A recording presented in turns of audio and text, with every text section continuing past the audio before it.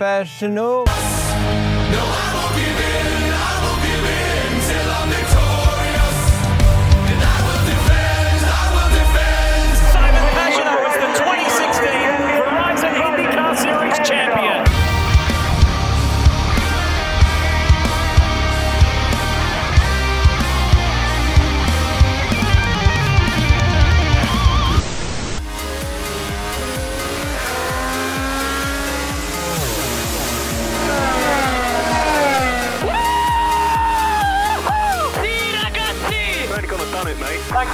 You are the world champion! Good evening and welcome to episode 58 of the Motorsport 101 podcast. I'm your friendly neighbour host, Mr. Andre Harrison, and with me, as always, Mr. Ryan King. Hello, sir. Yep, hopefully third time's the charm. Okay, I think we've got some explaining to do for this inside joke. You may have seen it on our Twitter pages on Wednesday night when we originally meant to record the show. But what happened was that we stopped about halfway through the show to check the Zencastr recording, and we find out that only 2/3 of our audio was not here. My audio had gone missing, and that's kind of important given that I'm the guy that hosts the actual friggin' podcast. So that went missing. We've basically been abusing Zencastr for so much it's basically stopped working on us twice now. So now we're stuck going back to the old school methods of recording this podcast back in the old days, which is literally breaking out Audacity and trying to sync our voices up. We're really good at this, you guys. We're really good at podcasting. So hopefully, third time around we'll get this right, because second time around, King botched the intro for the reason if he forgot to actually plug in his headsets on Audacity. Yeah. Well played, King. Well played. Yeah. You can see he's rusty from... Yeah, when you completely forget to have your microphone selected when you start recording, just sad. Indeed. Also, we are short one Johnson this time around because unfortunately he's got a social life these days. What a bastard. Yeah, I almost missed this show because I have a social life. Yeah, basically, because in case you guys didn't know already, King is from New York City, and a certain famous Olympian happens to be in the area today. Isn't that right, Mr. King? Oh yeah, that I missed out on. But my other social engagement I will be able to make. Well, what social engagement is this, King? Going to an event at the YouTube space in New York, here, downtown, yeah. Can you tell us to send them some subs our way while you're down there? Yes. Yes, I'll go tell John Green's wife to shout us out on Twitter. Yeah! That works. Hey man, like Johnson supports Wimbledon, John Green supports Wimbledon. Like, look, man, it's like you help us, help you, help us, isn't it? Oh, but John Green also supports Liverpool, though. Ooh, well, given we're also a pair of Manchester United fans, that could also be a bit of a problem. Yeah. I'm not willing to sell out for the other shade of red. That might be a problem. But speaking of that, we just crossed 1,000 subscribers on Monday, so we'd like to say a massive thank you to everybody that's been supporting us on YouTube since our inception. I think that was back in January now. So to get to 1,000 subs again is a awesome achievement. So thanks to everybody that's been watching, liking, supporting us on there. Special thanks, of course, to my cohort, Mr. Ryan King. He was the MVP in the early stages of the YouTube channel. He made so many videos for us without even a thank you, because the man is a bloody legend. So, King, I salute you, sir, as always.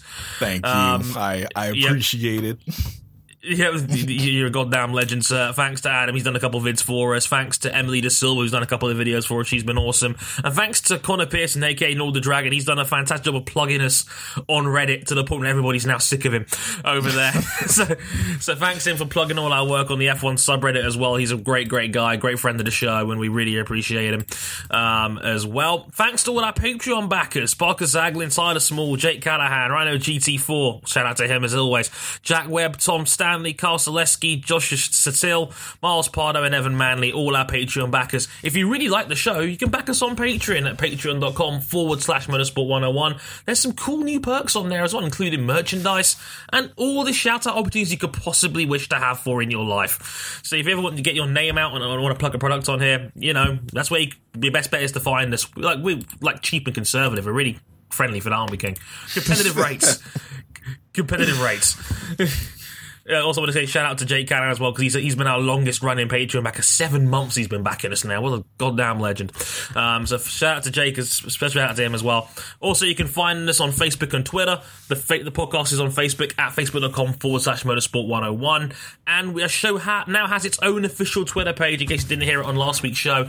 It's at motorsport_101. Shout out to the bastard that took the original username without the underscore in it for no good reason, and it's a dead account now, and that makes me really angry. God damn him. The world of dead Twitter usernames. It's a vast and endless chasm, basically, at this point. And if you want to follow us personally on Twitter, I'm at Harrison101HD, and King is on Twitter at Ryan Eric King. That's with 2 Ks in there. It's the other way of spelling it, basically.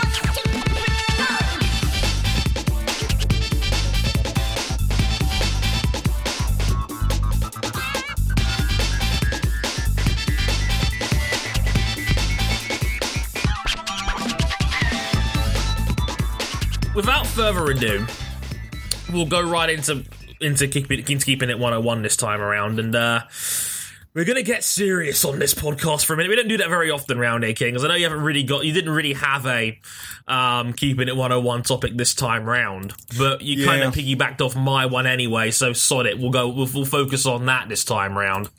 I know Johnson wanted to talk about the Paralympics, but we'll probably save that for when he's on the show next week. Yes, because he's too busy having a social life, the bastard! There you go. Also, shout out to RJ O'Connor, who was desperate to get on this show, but he can't be with us tonight as well. He's come through us on so many occasions already, but we'll get him back on. So I know you guys really like him, so we'll get him back on here soon, I promise. But I wanted to talk about Colin Kaepernick, and trust me, King, like, every American listener just went, uh-oh. Yeah, just either a gasp or a sigh. Or they just stopped listening. Just like, no, we're not going down this road, Dre. Stick to sports. This is sports. No, King. We're talking about racial politics and police brutality. It's very important. Stick to sports, man. No, but in all seriousness, like, I wanted to talk about this a lot because I'm sure many of you who are into your sports are well aware of what Colin Kaepernick got up to during the start of the NFL season. In preseason, he kneeled during the national anthem, which is obviously American tradition. They played the national anthem. But they played, I think, since 2009. They've been playing the national anthem before all the NFL games, and Kaepernick took a knee during the national anthem. He did not stand, which is the usual tradition that people do in American sports. They stand during the national anthem. Kaepernick did not. He took a knee during said national anthem, and when he was asked about this by the press, he talked about how he felt like he wasn't going to stand for the anthem because he felt like people of color in the United States were not given the same opportunities, and that many of them, were getting murdered by police brutality. That was something he's mentioned about in detail, and he felt like he didn't want to stand for something in the country that, the country has clearly got problems, and it's had a massive amount of national conversations in the sports world, in the political world, in the world of media regarding standing for the national anthem. And of course, America being, an incredibly patriotic country, it's going to get people talking. It's like someone lighting a match to a barrel of oil, basically, and seeing what happens next. And it's spread out across America and into the world of motorsport. And me personally, I was very disappointed by two people's reactions to what Colin Kaepernick did, and one of them was Tony Stewart in NASCAR, who called Kaepernick an idiot for not standing for the national anthem, and said he doesn't know what police officers go through, and he was absolutely eviscerated on Twitter for it. Rightly or wrongly, I'll let you be the judge on that one. And the other one came from the world of IndyCar, and it's Graham Rahal, and it's something I'm going to go into here, King, because Graham Rahal backs military-based charities as part of his IndyCar team, at RRL Racing, and I think he does laps for troops where every lap he competes, he donates a certain amount to military-based charities, which is, awesome. It's a great gesture, of course.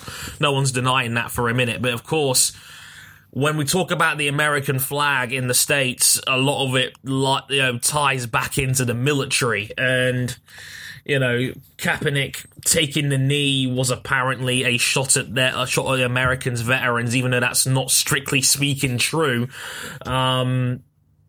King, what is your take on all this? Because it's been a crazy story, to say the least. Obviously, this is like a national story that, has got a lot of heads turning, and, it's spread to our humble little world of motorsport, and it's been eye-raising and, for me, a little bit disappointing.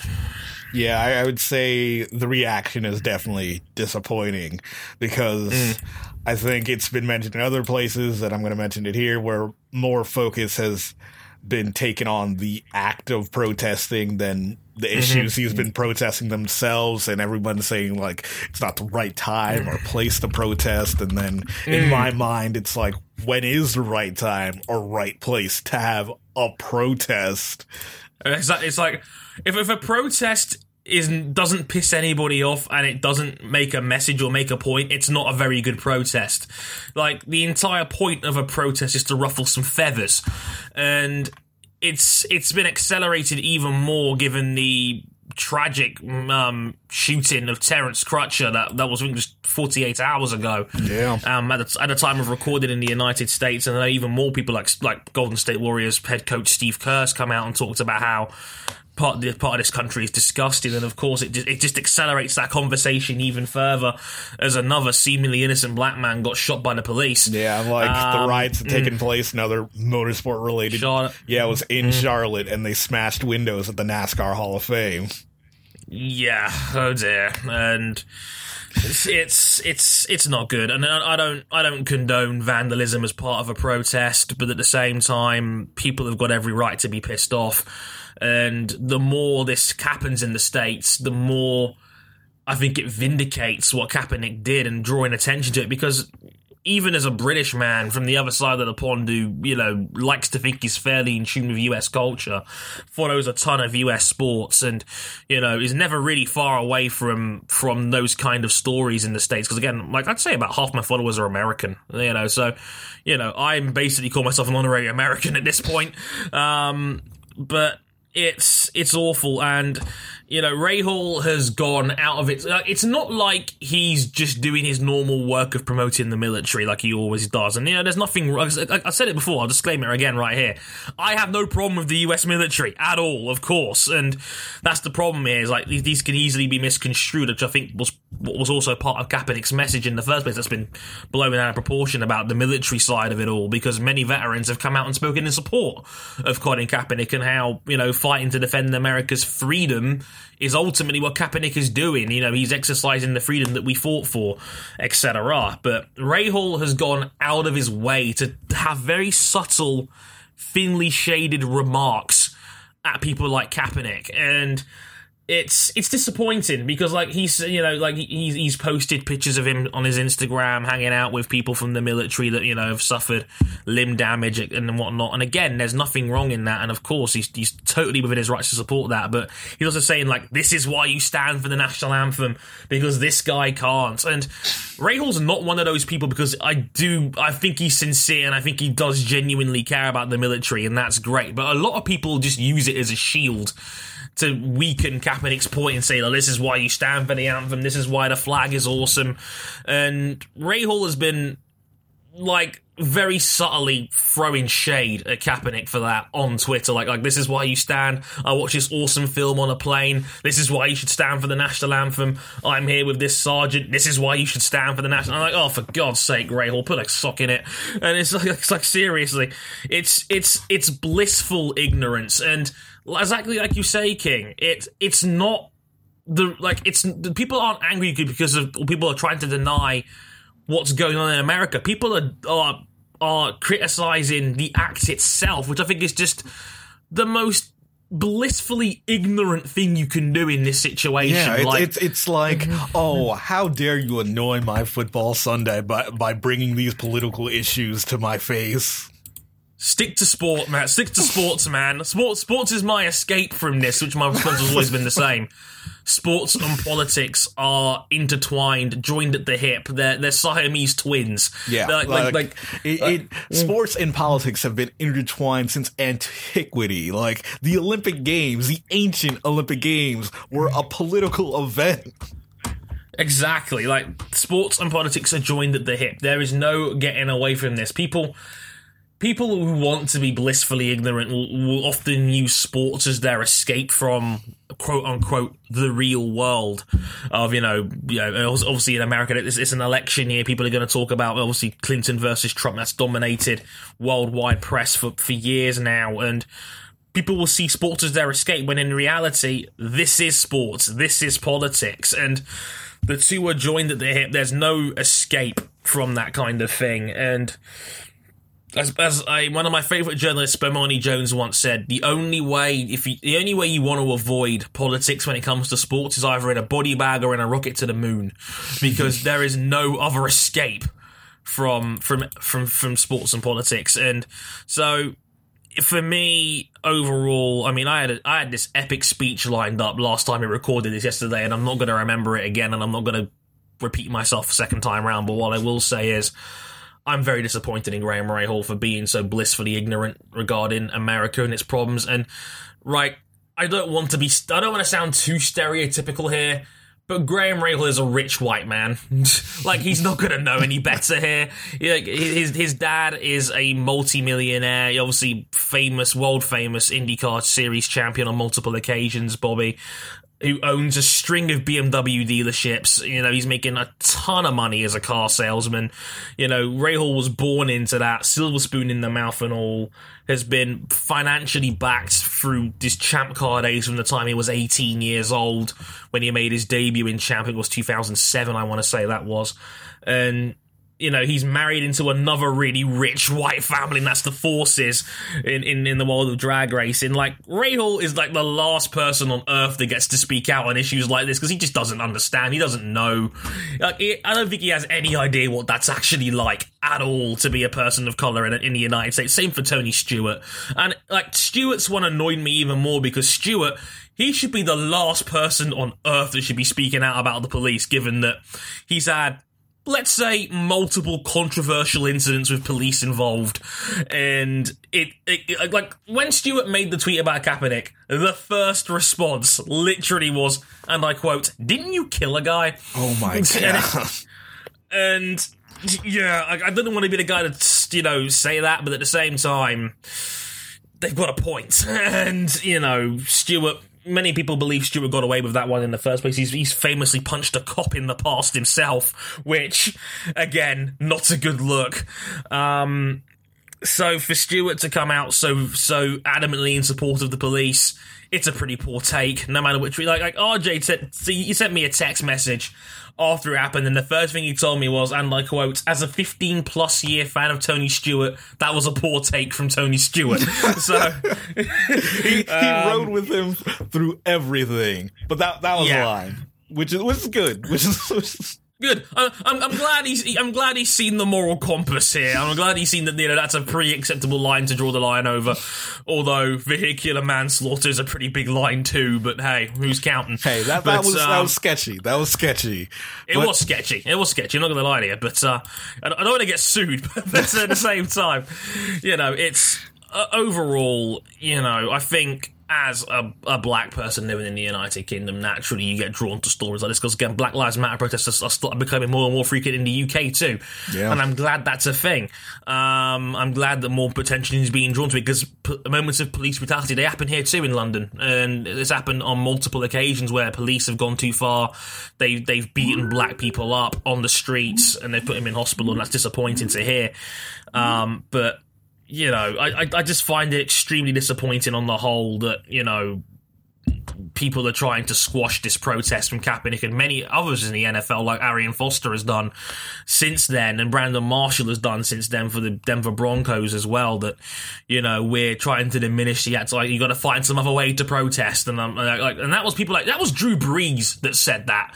Drew Brees is one of the most liked and revered figures in all of American sports. He was like the heartbeat of New Orleans after what happened to Katrina 10 years ago with the hurricane, and he's coming out and saying things like, I got no problem with the protest, it's just, you know what he's protesting, but he's got to protest in a better way. And I'm like, well, what's the better way, Drew?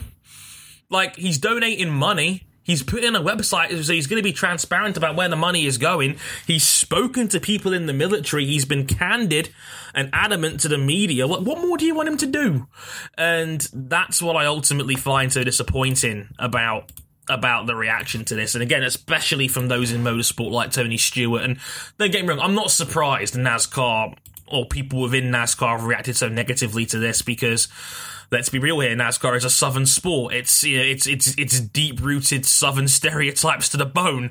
And, you know, naturally, they are very much right-wing. A lot of them vote conservative. They're Republican in that regard, and that's natural. But Rahal, I just looked at those tweets, King, and I was just like, why do I follow you? Like, you come across like an insufferable douche that just ignorant, just completely ignorant. That was so frustrating because Rahal is normally such a likable dude. It's just really frustrating that that's a thing, King. You know what I'm saying?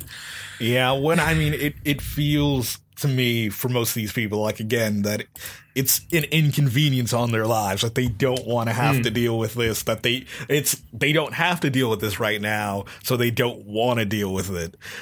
And to me, it seems like when we look back on, like, heroic stands and, like, political protests, we kind of, when we're in the future looking back, they seem heroic and not, inappropriate.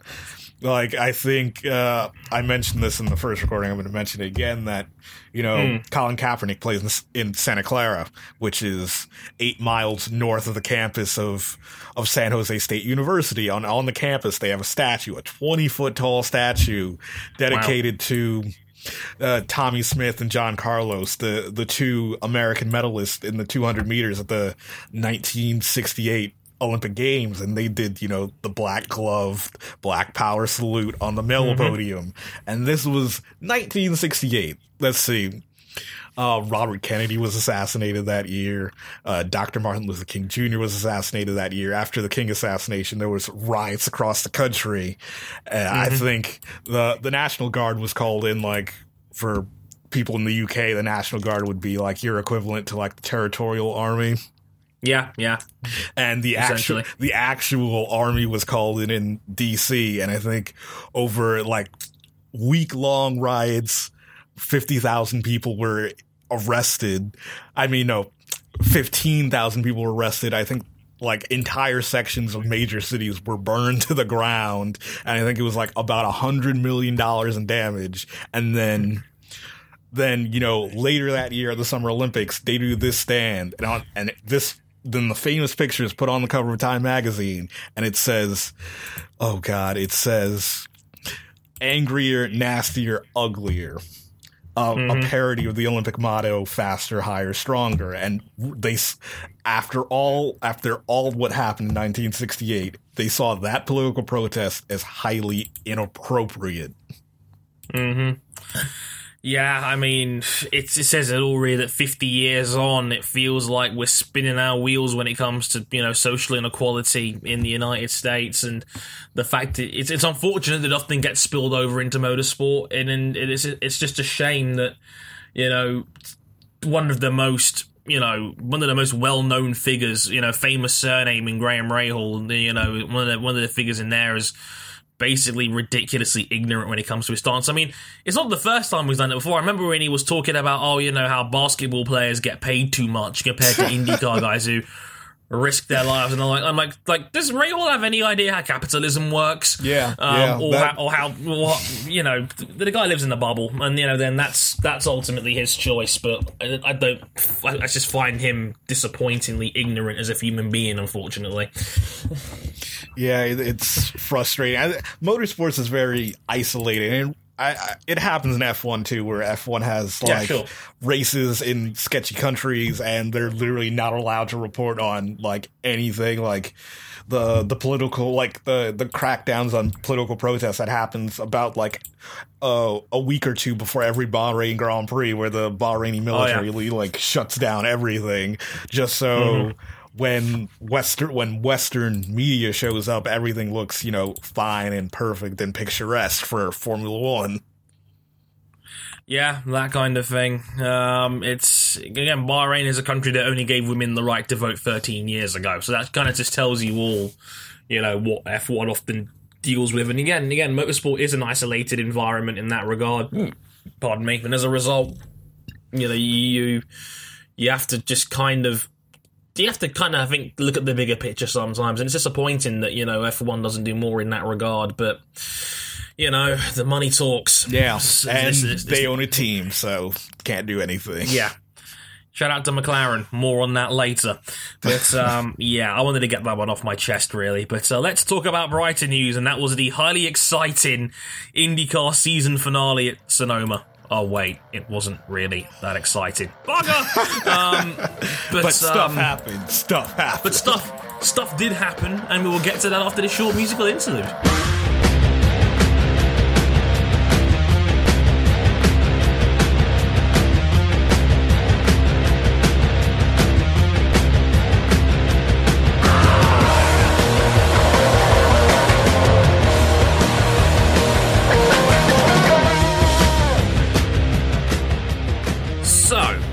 IndyCar's Grand Prix of Sonoma, the final round of the championship, the much-anticipated season finale.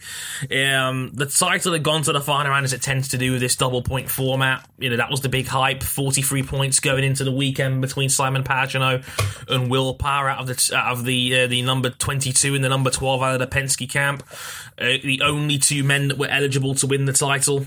Pagenaud struck first blood in qualifying with a scintillating lap record pole position on the last lap of the day. And what was amazing about that, King? Like Scott Dixon, who I think qualified 7th in the end and just didn't quite make the final 6. He was hyping up Helio to the core because he had an extra set of alternates that he hadn't used yet. So everyone was saying, Helio for pole, Helio, like Pagenaud, like he can't do 2 laps on his tyres. Bang. Destroys everybody. It was a fantastic lap from Simon Pagenaud. He got pole position, and of course that's important because it means an extra point. So it took the gap up to 44, and well, Pagenaud hit the front during the race itself on Sunday night, and King just didn't look back from there, really. Nope, did not look back at all. Well, all he did was, he led.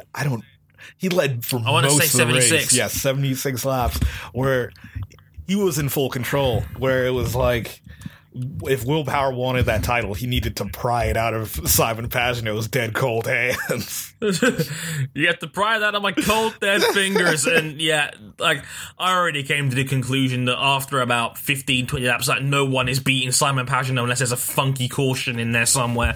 But Pagenaud's pace was just electric. At one point, he led by over 10 seconds. He was incredibly comfortable at the head of the field. Again, as we mentioned, he led 76 out of 85 laps on the day.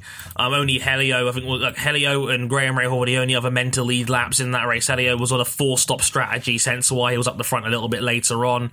He was on a more aggressive strategy, which didn't really work in the end. But, Pagenaud led pretty much from start to finish. It just, unfortunately, it kind of sucked the life out of the Grand Prix because Power really had to win realistically and then hope other shit happens to Pagenaud for him to have a realistic chance. Yeah, 44 points is a big gap.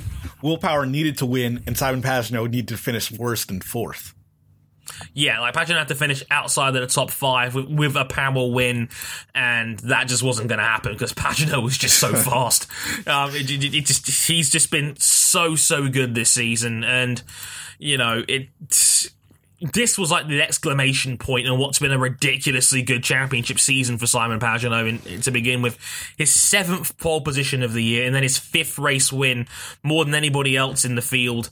Given that last year, King, it was a lot more competitive, it was a lot more balanced. I mean, going into the final day, there was 6 potential champions on the last day last year compared to only 2 this year. I mean, we have to kind of just tip our hats to the Penske crew. They won 10 out of 16 rounds this season. I think that's just another incredible achievement that, you know, Roger and the boys have just got this incredible package together with the team that they have, and I mean, they locked out the championship 1, 2, and 3. I mean, what more can you ask for? Yeah, really? I mean, oh god, that was impressive. Like, I know they really wanted the 1, 2, 3 for Penske's 50th season in IndyCar, and I mean, Simon Pagenaud, he only finished outside the top 10, on 4 occasions? Wow, I did not know. Only 4 times out of 16 he was out of the top 10. Wow. Yeah, that's the mark of a true champion right there. And you know, it's talking about Will Power for a minute as well. I mean, Power had that incredible spell in the middle of the season where he won 4 out of 5, had a couple of second places thrown in there. And this is a guy that made a championship of it, despite the fact that as we all know, he missed the opening round with that ear infection that he suffered during the weekend at St. Petersburg. But I mean, King, this is a nice reminder that Will Power is still really, really frigging fast, everywhere. Yeah, like, if he didn't, like, I think Indianapolis, he finished 19th, and Detroit, race 1, he finished 20th, as well as Watkins Glen in this race. Like, if he, you know, raced St. Pete, or, you know, scored a bit more points at some other road race where he didn't do so well, it could have been a completely different story, this race. Indeed, and unfortunately that possibility was quickly removed with a clutch failure around halfway through the Grand Prix, which put Power effectively out of the race. They got him back out there, but he was 6 laps down by the time he was able to continue, and that effectively ended the championship. Well, it actually did, because it was impossible for Power to score big points, and as a result, unless there was some kind of catastrophic accident where half the field suffers engine failures at the same time, which very nearly did actually happen, ironically. Pagenaud ended up winning the title by a small margin of 127 points. It's like the numbers don't tell the full story, and I think that's the unfortunate nature of double point races. Sometimes they make things look a little bit out of proportion, a little bit out of whack, but unfortunate that Will Power had that awful engine failure that robbed him, because he was in second place at the time and desperately trying to keep up with Simon, you know, in case something happens, like a caution. I think they were always trying to put Power off sequence somewhere along the line, so maybe if there's a caution later in the race, he can come into play, like he did in Toronto and how he won that race. Just didn't quite happen, but as we said, King, phenomenal season from Power again. I think he's just Mr. Consistency when it comes to the championship. He's always like in the top 2 or 3, and just such a brilliant all-round driver. Yeah, brilliant all-round driver. He'll definitely be a threat next year. Be 100% sure of that, as well as Simon Pagenaud. No question. I mean, still had 4 wins, 2 pole positions, 532 total points in the end. And again, that middle of the season run he went on was just an absolute joke, quite frankly. So, he was brilliant in the middle of the season, whereas Pagenaud was obviously demonic at the start, basically. But I mean, it was also kind of like weird in the middle of that race that, like, all of a sudden, out of nowhere, like 3 cars like have engine failures almost all at the same time. Like, Power had the clutch failure that brought out the caution, but at the same time, Spencer Pigot in the 20 car had parked it just by turn 1. I think his engine had died, and then poor Connor Daly. Like, Dale Coyne was having a pretty miserable weekend to begin with, and then Daly's engine just gives way in a huge plume of smoke, not once but twice in the weekend. It happened on Friday practice. It was a spectacular, like, almost like V10 old school F1 engine blowout where the whole thing just goes up in smoke. And then the same thing happened again during the race. And the funny thing is, I didn't realise this, King, that Daly actually had half a chance of still winning the Rookie of the Year. Yeah. Rookie of the Year honours for most points out of the rookies, but that was quite promptly ripped out of his fingers there. I don't think he was going to get it unless Dale Coyne put off another one of their miracle strategy plays. Yeah, but a miracle strategy play, plus Rossi had an incredible race. Yes, he did. Man, we'll get to him in a minute, but yeah. Poor Daly, just no luck at all, and according to who you ask, we'll get to that in a minute, he may not be back next year, which is just awful in every way, but we'll get to that in a minute. But just overall, just a very, it was shame it was such a flat race in the end, really. I mean, people have said, like, I think it was Andrew Kissinger, friend of the show, shout out to Andrew, who sent me a message once saying, Fontana used to be the season finale. I didn't even realise. Yeah. It's like, and I was like, Fontana used to be the finale? What? I'd have paid money for this.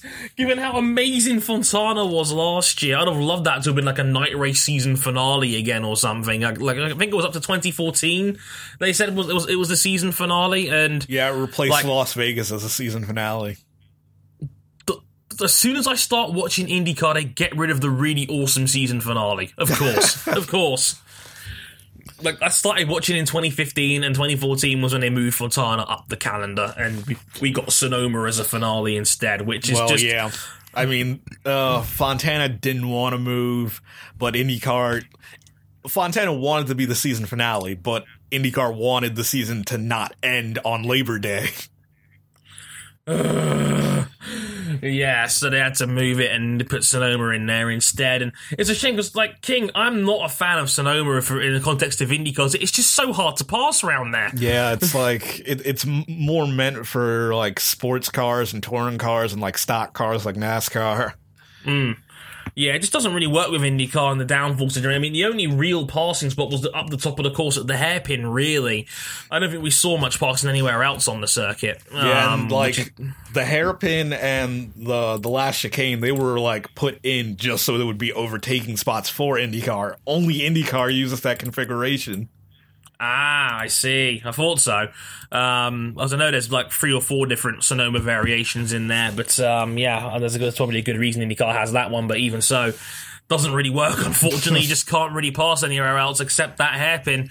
Like we saw people like Helio Castroneves doing it a lot, Tony Kanaan, who spun himself out at the start of the race trying to dive bomb the crap out of somebody. I think it was Michaela Lotion he was doing the dive in on, and that didn't work out, and he stalled his engine, ending what's been actually a really good run of form from Kanaan, really, but he still finished in 13th, so that's not too bad, I suppose.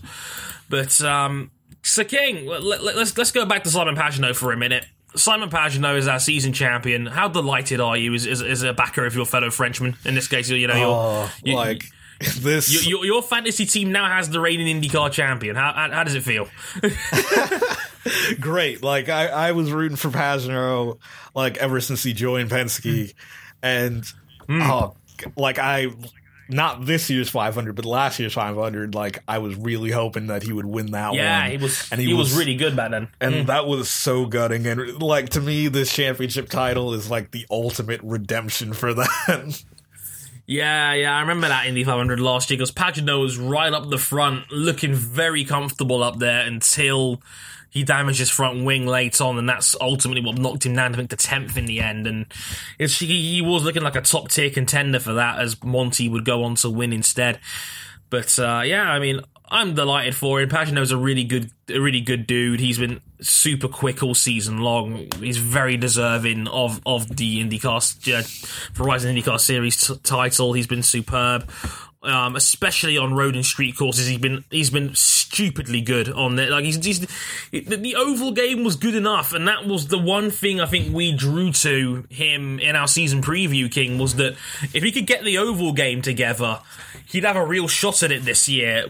It turns out that his road and street course runs were so good, it didn't matter how good the ovals were in the end. Yeah, like double points Indy 500, finished 19th. I think his Pocono, he finished 18th, and I think his best performances were, like, at Iowa and Texas, he finished 4th. Yeah, 4th, yeah. So, yeah, that was able to carry him to the title. Yeah, the oval runs were not great, but as it turns out, it was the road and street courses that won it for him in the end. Actually, his best oval finish at the start of the season, second at Phoenix. Phoenix, yeah, I was going to say, I thought, like, did he finish second at Phoenix? And I was like, oh yeah, he did. How about that? The race that nobody remembers. Yeah. Thanks, Wikipedia. But yeah, Pagenaud, overall season champion, 659 points, 127 ahead of Will Power in second with 532. Helio Castroneves in third, 504, completing the Penske 1-2-3. Shout out to the man, Joseph Newgarden, fourth overall with 502 for Ed Carpenter Racing. What a tremendous season that kid's had. We'll talk about that probably on next week's show for our full IndyCar season review. But yeah, congratulations to Newgarden. Great result from him. Rahal second place. Makes him top Honda overall with 484. Fifth overall, so congrats to him. Top five ahead of Scott Dixon. 477, Kanaan 461 in seventh, Montoya, the last of the Penskes on 433, and for all we know, his Team Penske days might be done. We'll get to that in a minute. But he was joint eighth, just ahead of Kimball on countback in the end, because he has the race win that Charlie Kimball did not have, but he was joint eighth on 433, and Carlos Munoz ran off the top 10 with 432, beating all the other Andrettis in the field. Take that, Captain America. So there you go. There's the top 10 overall in the IndyCar Championship for the year. For the race itself, Pagenaud, Rahal, Montoya. Very quiet podium there for him in third. Hunter-Reay fourth, beating Alexander Rossi over the line in fifth. And, poor Rossi, I'm guessing he used his good karma up from the 500, because this time he actually did run out of fuel. Hey, it don't matter. He still beat Hunter-Reay in the championship. Yeah, I guess that counts in. Who's counting for the extra 8-point swing, right? But Rossi, again, tremendous result from Alex Rossi in fifth place there. Just ahead of Joseph Newgarden, who was on the 4-stop strategy there. He was on the 3 ahead of Helio, that was on the 4-stop in seventh. Andretti eighth, Kimball ninth, and Sebastian Bourdais rounding off the top 10. Who was still, I still find it funny how coy he was about his future, even though everyone in his mother knows he's going to Dale Coyne next year now. And it's Sebastian Bourdais still isn't saying a damn word about it, which I think is just hilarious in its own right. But I think he wanted to stay quiet after seeing Daly's engine go up. Yeah, it's let me just keep quiet about this, because Dale Coyne's had a really shit weekend. I don't want to talk about this very much. It's like, I'm going to that car next year. Yeah, the one that just blew up. Yay! But we did get some news a couple of days ago regarding the IndyCar field in general, and we're starting to see the silly season pieces run into shape. First of all, King, what happened to your mind when Robin Miller announced halfway through the Grand Prix that he was darn sure that Penske could be making a play for Alexander Rossi? I thought he was drunk on wine. I was like, he's on some good shit. Can I have some? But then again, that didn't happen. Thank God. He wasn't drunk. I would love to see Robin Miller drunk, because he's such an enthusiast. Rossi did not go to Penske. No, we'll get to that in a minute. But I was talking about Robin Miller for a second there. I know he's such an enthusiastic journalist in there, and he was coming out with these bold claims. He was saying that Daly might be done in the 18. He was saying that, Penske might be going for Alex Rossi, and I'm like, what? What is he talking about? Where does that come from? Him to Penske already? What? What?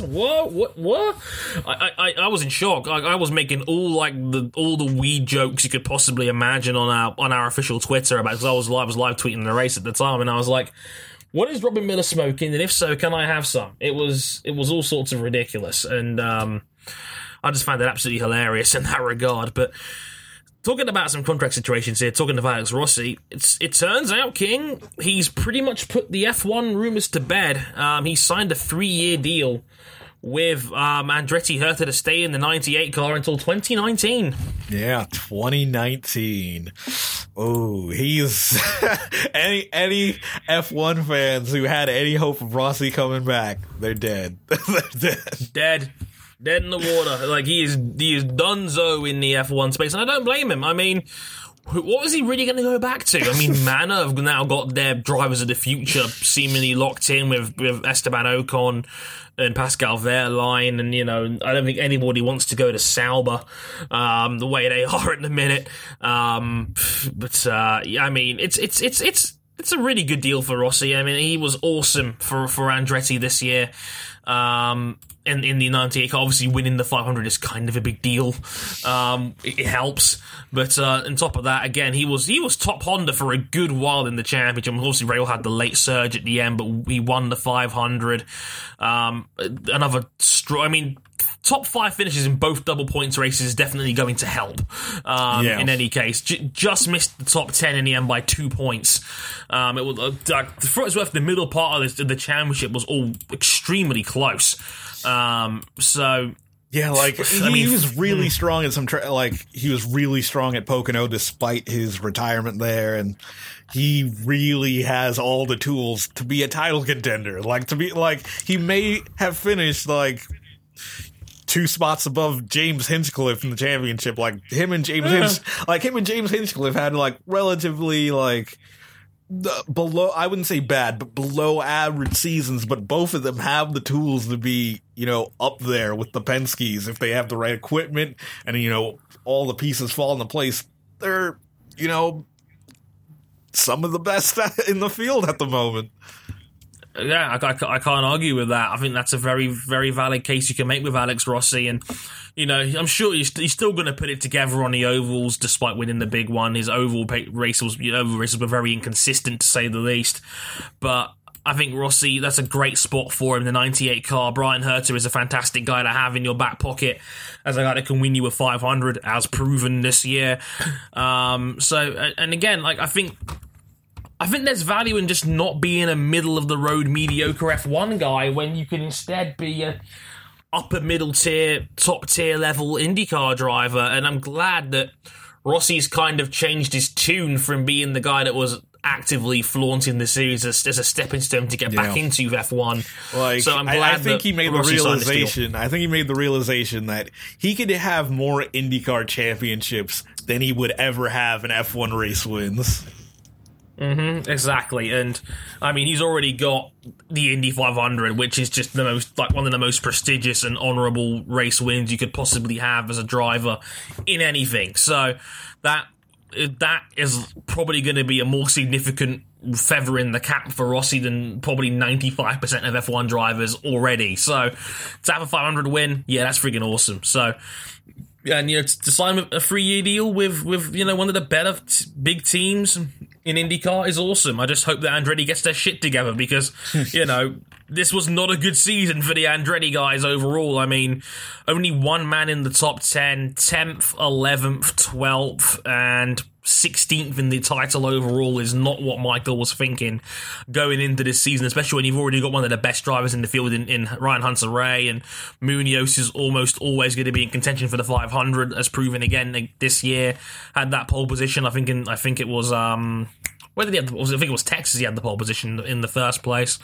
And, Andretti, we'll get to him next week. He's had such a miserable season as well. But, yeah, I mean, as another young gun you can build the team around in the future, yeah, Alexander Rossi could be the ticket. So congratulations to him on the 3-year extension. But the big one that was almost overshadowed that Rossi signing, Robin Miller comes out on Racer.com and reports Joseph Newgarden is set to sign for Penske. Holy shit. Oh my god. King, I think we should fear for all of our boys in the future, because Joseph Newgarden in a top tier team, that's terrifying. Yeah, that is terrifying. To be in a situation where you're in the number one team. There is a big three, but Penske's head and shoulders the number one team of the three. Exactly. And again, as I said, they won 10 out of 16 races this year, and this was with Montoya having an off season, and he still finished 8th overall because of that double point podium he got at Sonoma. But Newgarden in the biggest team in IndyCar, the best team in IndyCar without a question, in my opinion at least, the best team in the field. He'll probably be seemingly taking the number 2 car left behind by Juan Pablo Montoya. And I mean, King, how do you assess the Montoya situation? Because I mean, he was not great this year. He didn't stand out at all really in the number 2 car. compared to last year. He led the championship all the way through to the end and just didn't quite win it in the end. He was half a point away essentially from winning it, and this year was down in the midfield for most of the season. You know, had the nice result to bump up a little bit at the end, but on the whole, I think that's a very disappointing year for Montoya, given he was the champion elect last year. Now just 8th overall. I mean, I think it's a justified release when you see the opportunity you've got to get Newgarden in your team, surely, right? Yeah, when you have someone as young and promising as Joseph Newgarden and you have a 42-year-old Juan Pablo Montoya is either going to, find a place at another team or, find a place hopefully at another big 3 team, maybe Ganassi, or, slip down to the midfield and, go the way of Bourdais as another former champion who's around the midfield. Yeah, that could easily work. I mean, Montoya's still a big name. He's still going to bring sponsors along for the ride. He's a very valuable asset to have in a team. I see no reason why someone like Foyt as a lower down team, or maybe KVSH if they have their money together for next year, can bring in a guy like Monty to have him spearhead your team going forward. Same for Tony Kanaan, if the number 10 doesn't work out for him as well. Because, look at Kanaan, 7th overall this year, and only a handful of points behind Scott Dixon in the end, who's, one of the highly regarded, if not the highly regarded driver in the field. So, Kanaan, I think we look at a little bit more favourably given how good he was this season. Monty, his time may be up, but I do think he's still good enough for at least one more season to see if it really is the end of the line with him. Well, Sam Smith said he would always consider a third car if the money was there, and Montoya can certainly bring the money. And Hinchcliffe, Aloshin, and Montoya, that would be a midfield threat. That's a team. That is a team. like Hinchcliffe, Aloshin, who really seemed to get it together towards the end of this season, and then Monty, a bona fide top tier title contender. Whew, that's a hot team. That would be putting Schmidt Peterson right in the fire, and I know the real big boys there. So for me, yeah, absolutely. I think there's absolutely still value in Montoya going forward. I think it's just a matter of finding the right fit for him. And I hope this isn't the end of Monty, because I still think he's valuable, and he's a great asset to have for IndyCar, and he'll still go on the occasional rant every once in a while, which is always fun. So I would still love to see Montoya continue in some regard. But oh god, Joseph Newgarden at Penske. Oh god. That's like somewhere Adam Johnson is like literally doing backflips because Newgarden is his boy, and he's been waiting for this for years, and he could have justified this last year, but the fact he was even better this year than he was last year, only finishing 2 points outside of a top 3 spot in the championship. You got to make a play for this kid. He's just too freaking good. It felt even less than 2 points. Like if he finished just one position higher, he would have been third in the championship.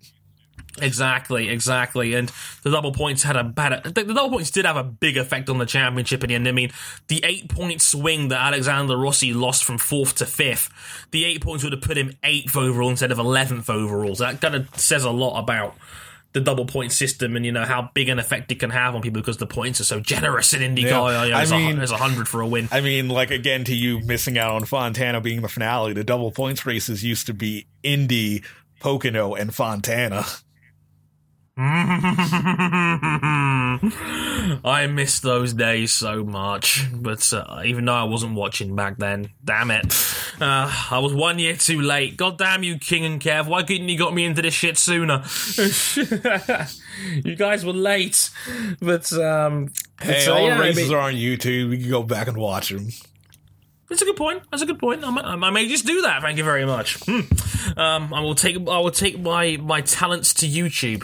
Oh right, I already have them on there. Shit.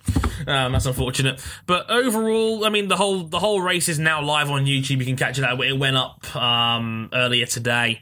So Sonoma is on YouTube if you want to see it. I wouldn't recommend it. It's not a particularly exciting Grand Prix, really. It was tense for obvious reasons. It was a title finale. But at the same time, there wasn't too much that went on, really. I think as a one-off race, it wasn't exciting. If you were invested in the entire season, it's definitely watch. Yeah, absolutely. And just before we go, I have to mention one more thing. Helio Castroneves still has great hair. And it's going to catch on, King. It's going to catch on, I promise. But Helio Castroneves quietly but surely third in the championship.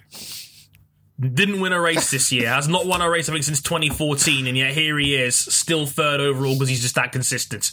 What a guy. Helio's still the man. And also, we have to mention this, King, because we have not mentioned this on the podcast yet before we move on to Formula One. James Hinchcliffe is really good at dancing.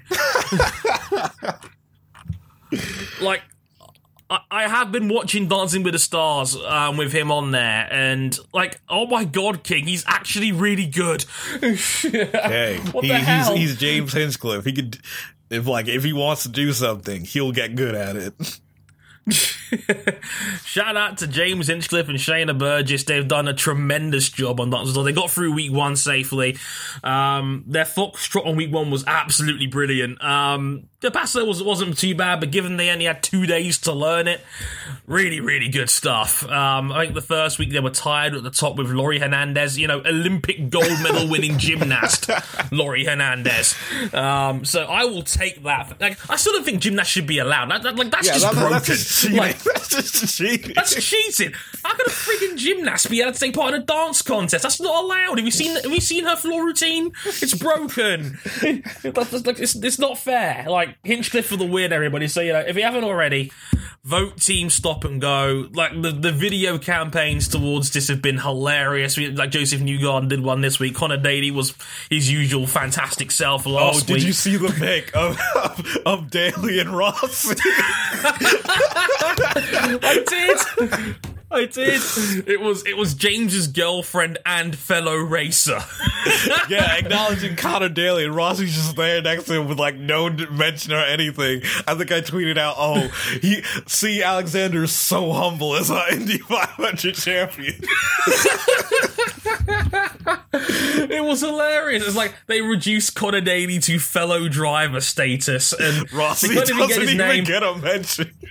And no Rossi mentioned at all. The guy that won the Indy 500, the biggest race in North America. That was on ABC. And on ABC, I just. How is that possible? The Dancing with the Stars crew is slacking. Absolutely slacking.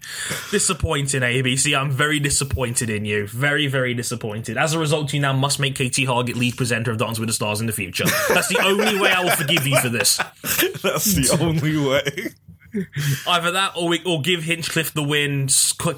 Either make Hinchcliffe lift the Glitterball trophy or make Katie Hargett lead presenter. Either way, I am happy. I'm not fussy. You can have either. But I just find that it's just so funny how they just completely forgot that Connor Daly and Alexander Rossi were just standing there.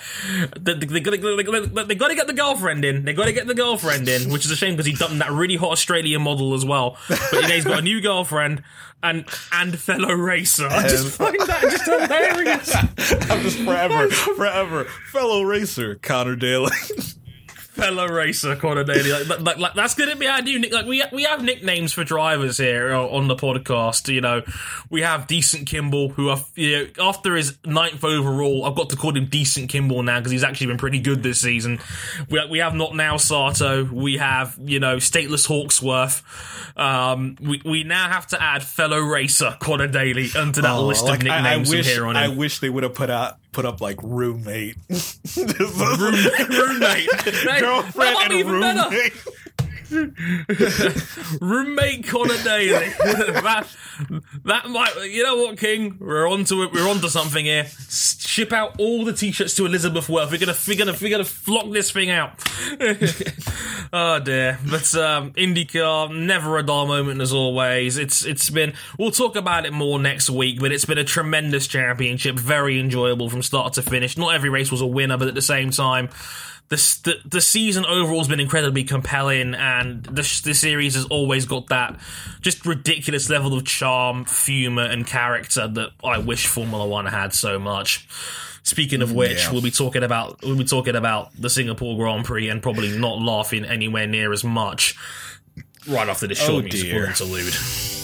No.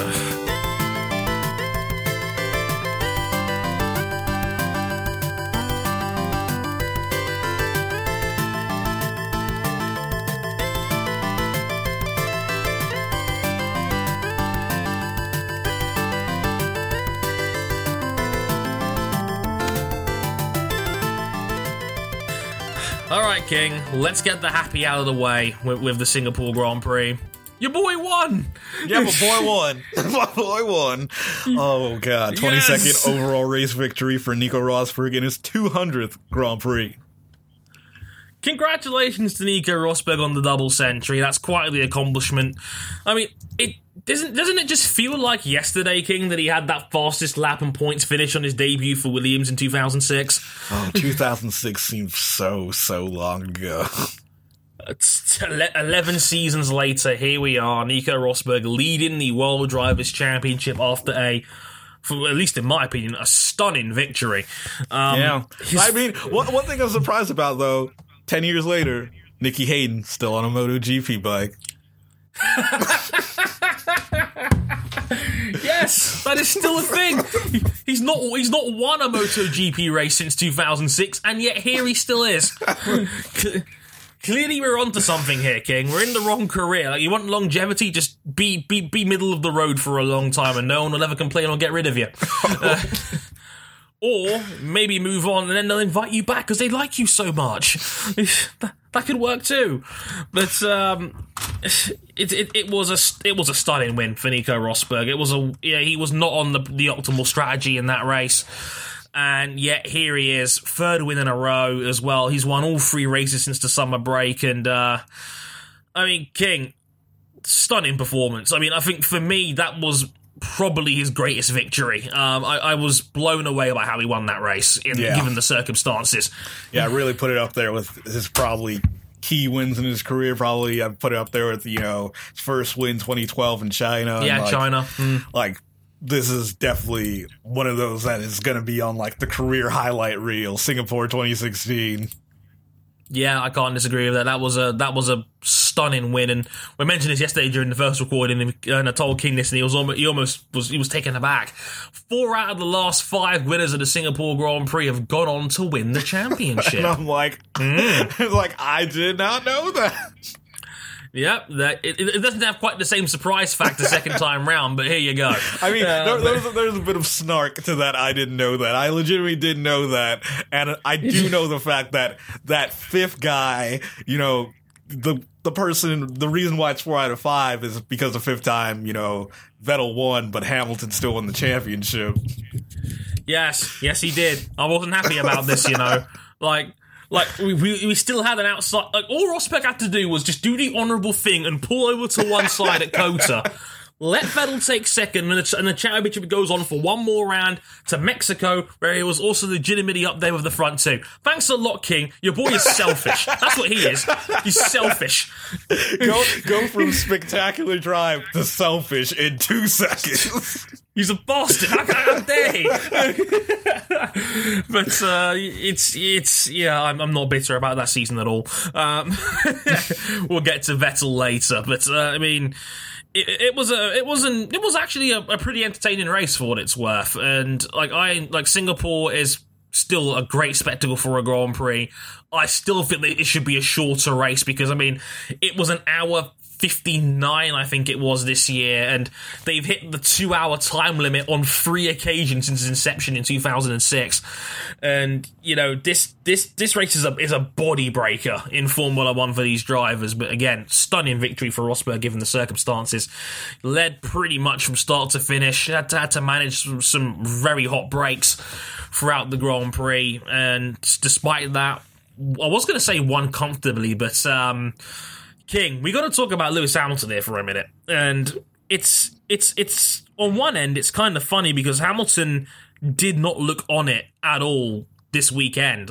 In practice he wasn't fast. They took the back off the car to check out what the problems may or may not have been, and then your man Paddy Lowe throws some shade after Rosberg curb stomps him in qualifying, saying, and I quote, "Singapore is more down to driver setup than it is at, it ends up setup of the car." And I'm like, oh my god, the sass from Paddy Lowe. I mean, go on, King. I mean, this is your smug moment. Milk it for all it's worth. With what Paddy Lowe said, I have to agree with him. Singapore is about driver skill. He was just stating facts. Unfortunately, those facts completely contradicts Sky's narrative about how Lewis Hamilton is as a person. Yeah, exactly. And like the headline on Sky Sports F1 after Saturday was Nico Rosberg thrashes Lewis Hamilton to Singapore Grand Prix pole, and I'm like, holy shit. I'm going to church on Sunday. Like this, we're in the presence of a miracle. It's like it's like Nico thrashes Lewis, not Lewis chokes or Lewis lost to Nico. No. Nico is given top billing in the headline. It's beautiful, King. I should like our friend of the show, George Mullen, actually used that tweet as his Twitter header,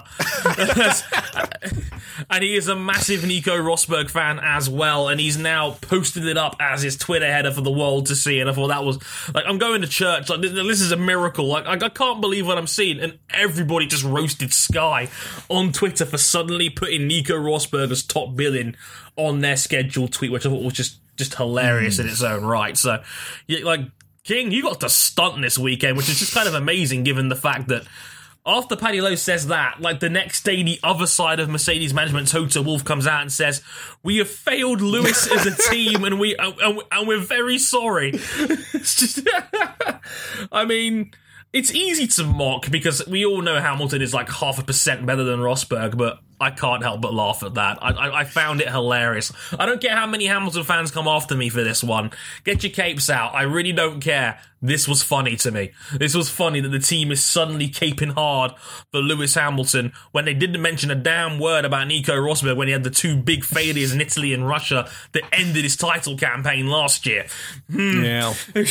I think it's down to, like, there is this idea of Monaco as a real challenge now, which is like, if Johnson was here, he would compare it to, Darlington and NASCAR in the Southern 500 rounds. It's like a difficult track, and it's meant to push the driver to the absolute limit.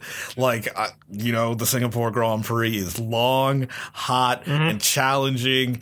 Probably, your ideal fantasy honeymoon with Jennifer Lawrence.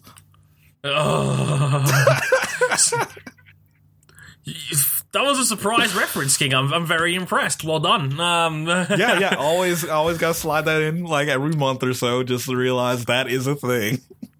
Good man, King. Good man. I'm very proud of you. I'm glad you're getting with the program here.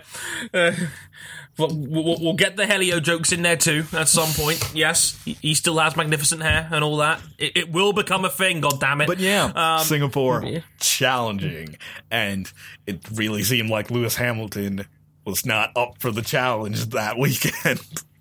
Especially when, peak Hamilton struggle here, when Kimi Räikkönen passes him while talking to his engineer at the same time. I mean, Kimi Räikkönen is still a gangster, everybody. Like, he's not dead yet, folks. He's still got a bit more in him, King. Still got a bit more in him. He ain't finished just yet.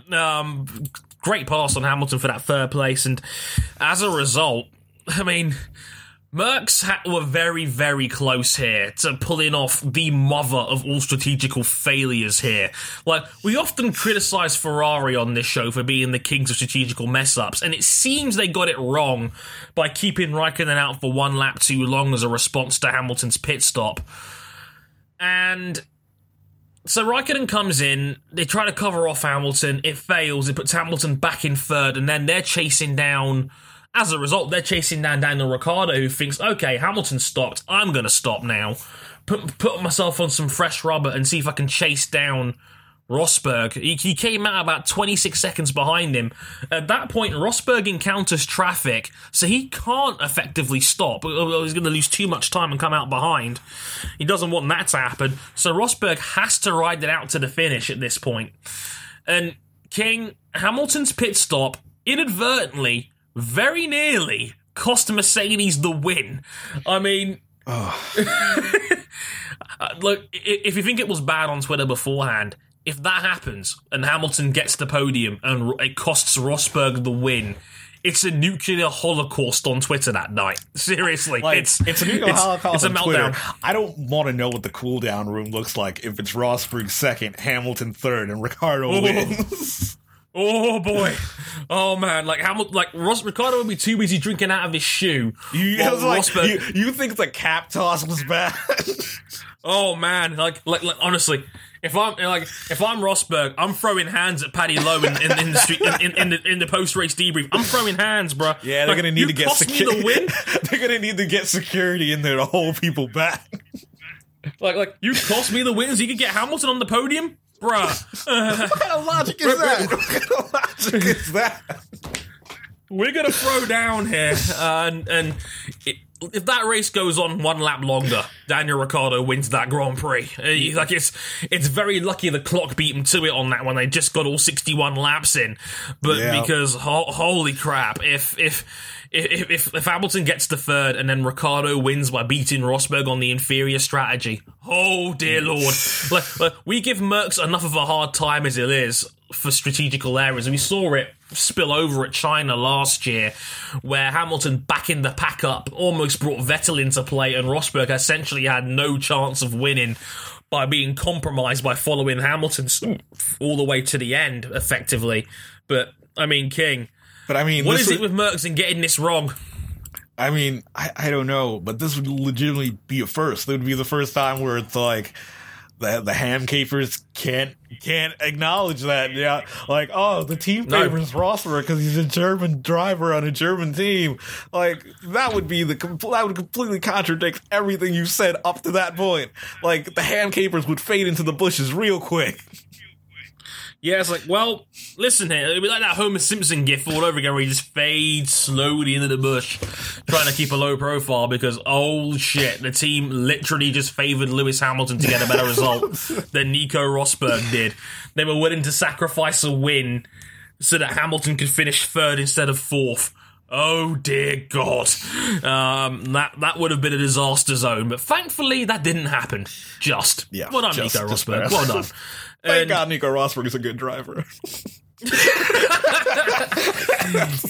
He's not a good driver, he's a great driver, King. He's a great driver. And talking about Rosberg again for a minute here, how awesome was it that we can now talk about Rosberg as a 22-time race winner, and, you know, I think we can finally put to bed the narratives about Rosberg's mental game, because that was a win under incredible pressure, given Ricciardo was bearing down on him at a rate or not. So, overall, I'm just delighted that Rosberg got this statement win, I would say, in the grand scheme of things. Yeah, it's just, like, it's definitely a statement win. It's, you know, prepping the road to a world championship. I really hope he gets that world championship. But I mean, he's starting to edge on the territory of, I think Rosberg's edging his way to being one of the greats. Like I think so. He has currently 22 wins, and my benchmark for greatness is having more wins than Fangio. Fangio's 24 career wins, and only 10 drivers have more career wins than Juan Manuel Fangio. Michael Schumacher, Alain Prost, Lewis Hamilton, Sebastian Vettel, Ayrton Senna, Fernando Alonso, Nigel Mansell, Jackie Stewart, Jim Clark, and Niki Lauda. Those 10 drivers are the only 10 who have more wins than Fangio, 24, and Rosberg has 22 at the moment. He could, you know, cross that threshold this season. It's pretty good company. It's pretty good company. I can't lie to you there. That's it's a nice spot to be in when you got that around you. But I can't disagree with that in the slightest. I think Rosberg, I mean, I said it on the first recording, he's now top 15 all-time on wins, 22, pole positions, 29, and fastest laps in races, which is with 19. He's top 15 all-time in all three major categories. He just, I think, a world title would certainly help to put him in that. Because I think if he wins a world title, I'll put him above guys like Kimi Räikkönen, Jenson Button, guys in that tier. Well, he has more wins than them, so... Yeah, I mean, JB only has 15 to his name, and Räikkönen has 20, and I don't think he's going to add to that tally anytime soon. But I mentioned it in my article. I wrote a blog up on my website on Harrison101.com about this called Nico Rosberg, Victim of Circumstance, and I talked about how Rosberg is treated differently from a lot of other guys that are in the shadows of former greats. I mean, the guys I mentioned, for example, were Juan Pablo Montoya, Rubens Barrichello, David Coulthard, Felipe Massa, Mark Webber. guys that we look at quite sympathetically who didn't quite win the big one but still had pretty good careers in their own right. But Rosberg, we use him as a whacking stick. We criticise him a lot for not being as good as 49-win triple world champion Lewis Hamilton, who is probably the best racing driver on the planet right now. And I just don't think that's particularly fair. I would legitimately say that 3 of the top 10 racers of all time are currently on the grid, and Nico Rosberg is racing against them. Yeah, this is the most stacked era of F1 we've ever seen. I mean, look at it in 2012, for example, when Vettel won the world title in a feud that had 6 world champions, and that had never been seen before in F1, a grid with 6 world champions on it. And he beat Alonso, Hamilton, Button, Raikkonen, and Schumacher, 5 of the probably 20 greatest drivers we've ever seen in F1.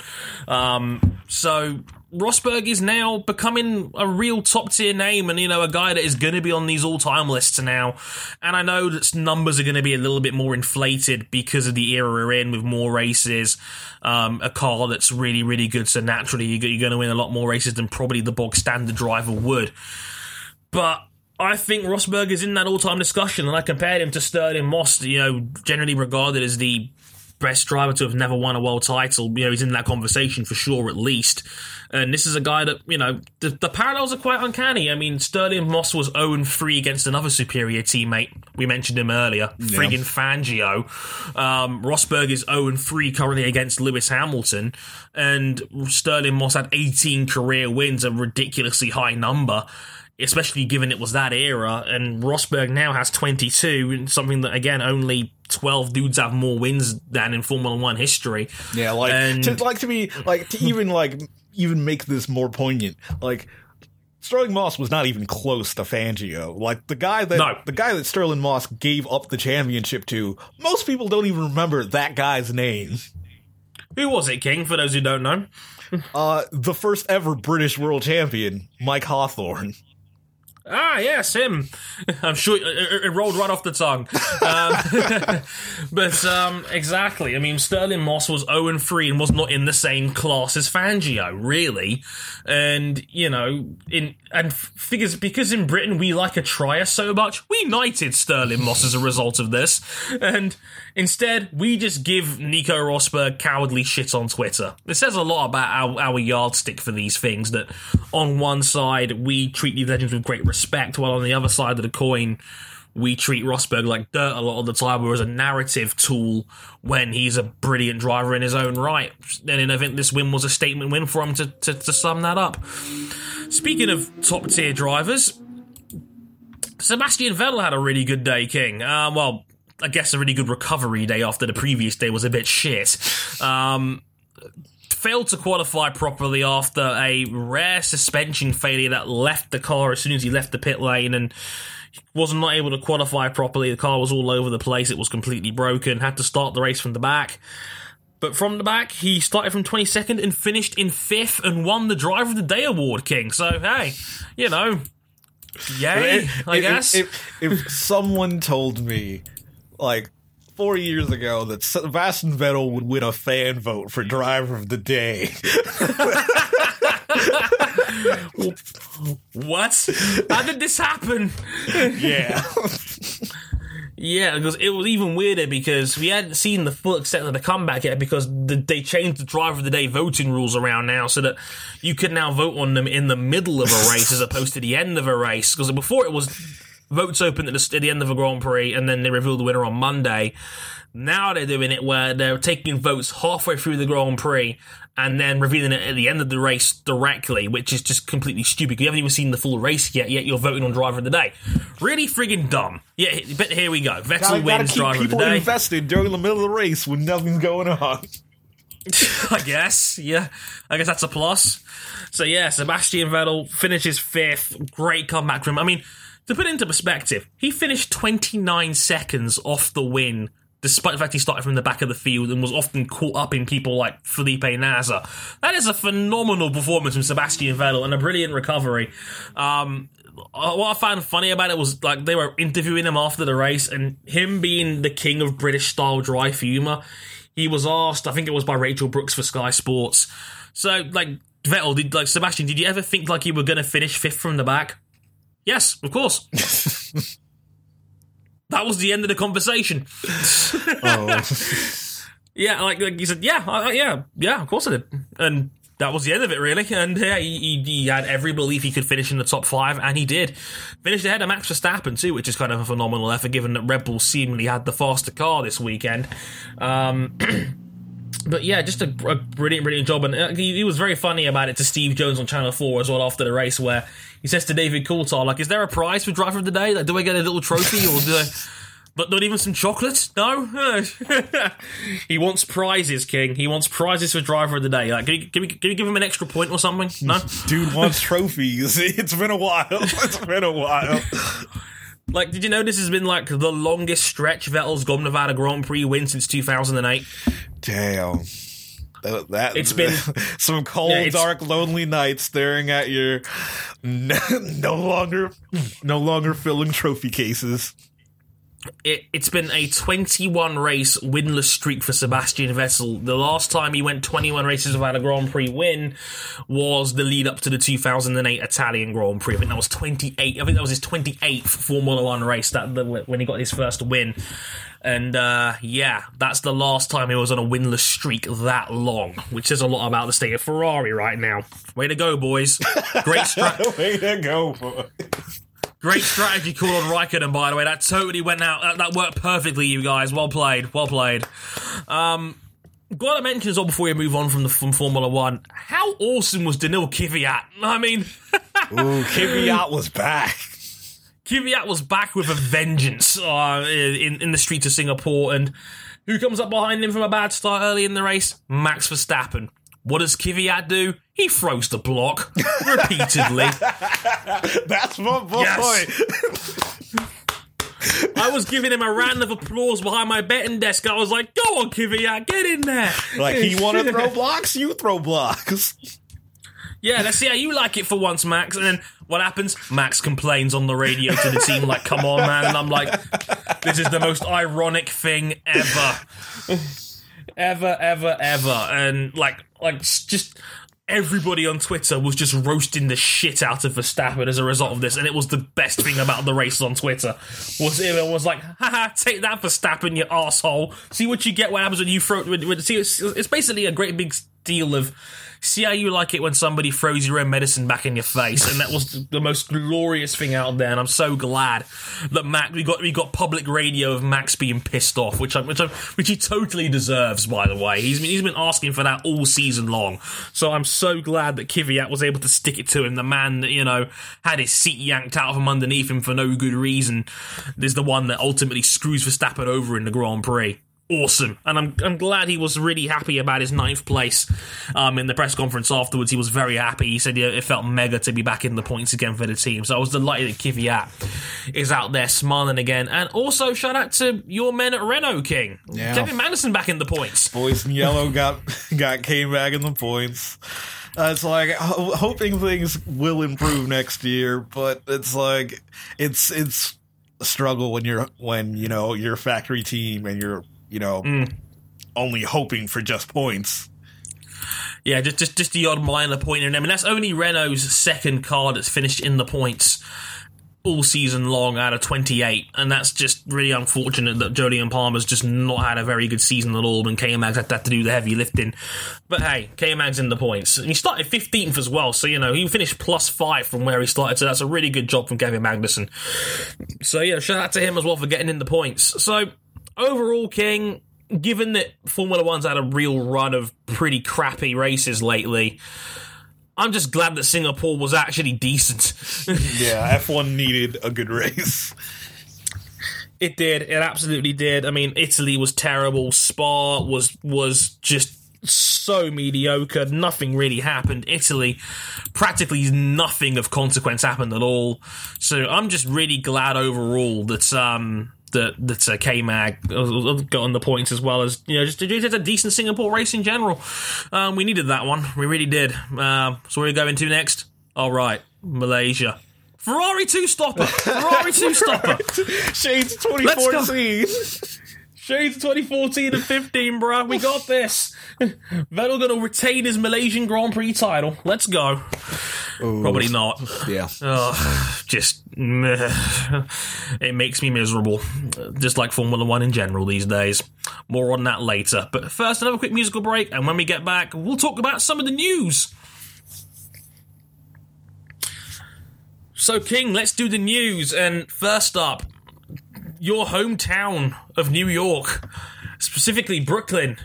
You're getting the New York Formula E 2017 season finale. Yep. Doubleheader. Oh my God, it's gonna be awesome. Right in Red Hook, right on the bay. You can see, Lower Manhattan and the Statue of Liberty. It's going to be epic. To be fair, I saw the location. It looks like a really nice spot for a Formula E race. The location, I think, is superb, and I'm really excited for this. It reminds me of the days of playing the New York circuit on Gran Turismo. I know it's not quite obviously deep in the heart of New York for obvious reasons, but I mean, just having a Grand Prix of any kind in the streets of New York is awesome, and I'm really glad that we're getting a race down that side, and Brooklyn gets its little moment like that. So I mean, the season finale as well, doubly awesome. Yep. No sleep till Brooklyn this season. No sleep till Brooklyn. We'll see. Just pray to God that Sebastian Buemi hasn't already won the title by then. Oh God. Double points, guys. Double points. Double points. 6 points for fastest lap? Yeah, maybe? No? No. We don't want a repeat of last year. No, we don't. We don't want a fastest lap time trial event to decide a championship. I don't think anybody really wants that. But overall, like I said, can't wait for New York. That's going to be awesome. Delighted. Congrats to Formula E for pulling that. That's quite the coup to pull off. Yeah, Bernie has been trying it for 30 years and couldn't get it done. Yep, and Alejandro Agag in year 3 of Formula E gets it done. Awesome. So, yep, New York, Brooklyn, that's going to be, I think, was it next July? I think that is, King? Yeah, July 8th. July, I know it's the end of July. I think it's the week after Montreal, so it's like July 22nd or 23rd, I think. Yep. So that's going to be awesome. Can't wait to see that one.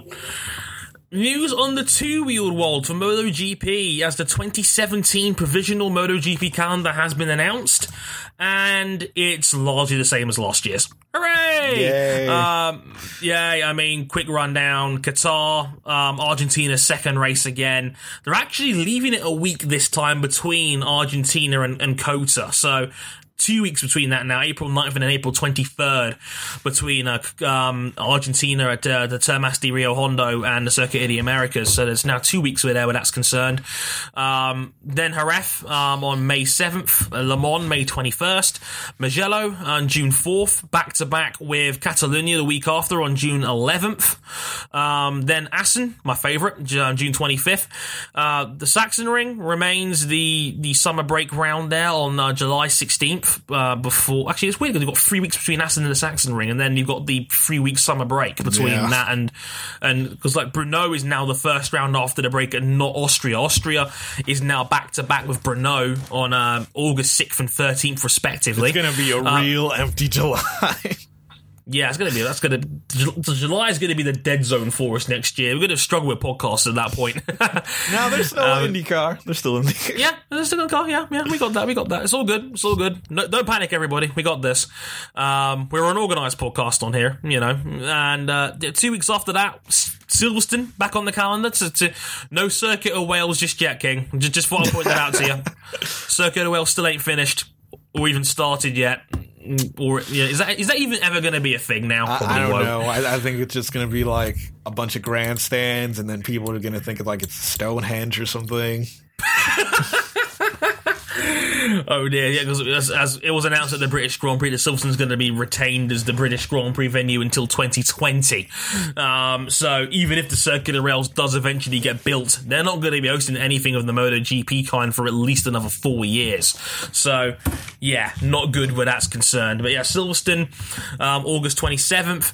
Then back to Misano on September 10th at the Misano World Circuit Marco Simoncelli.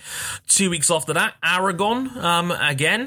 Then then after that, 3 weeks later, we go into Japan for Motegi. That's now back-to-back with Phillip Island in Australia on October 22nd. That's now back-to-back-to-back with Malaysia at Sepang. So the Sepang International Circuit there on October 29th. And then the season finale, which was confirmed a couple of days ago, that Valencia will keep the season finale of MotoGP November the 12th at the Circuit of Valencia. So, King, same 18 tracks, just a slightly different order. It's not really that exciting, but it is kind of interesting that MotoGP is like, as they hop from race to race, they're announcing new deals. It's like there's going to be a lot of consistency in this calendar for at least another 3 or 4 years by the looks of it. Yeah. Well, I know 2018 there's, scheduled to have Finland added on, so yeah. They got to slot Finland in there, and there's still a lot of talk about the possibility of Indonesia and Thailand being added to the calendar. And people are saying, well, where are they going to fit and who's going to drop out? Because they've just announced new deals for the Sachsenring, Brno, Silverstone, Misano, Aragon. That was announced today, by the way. They could always, just start the season earlier.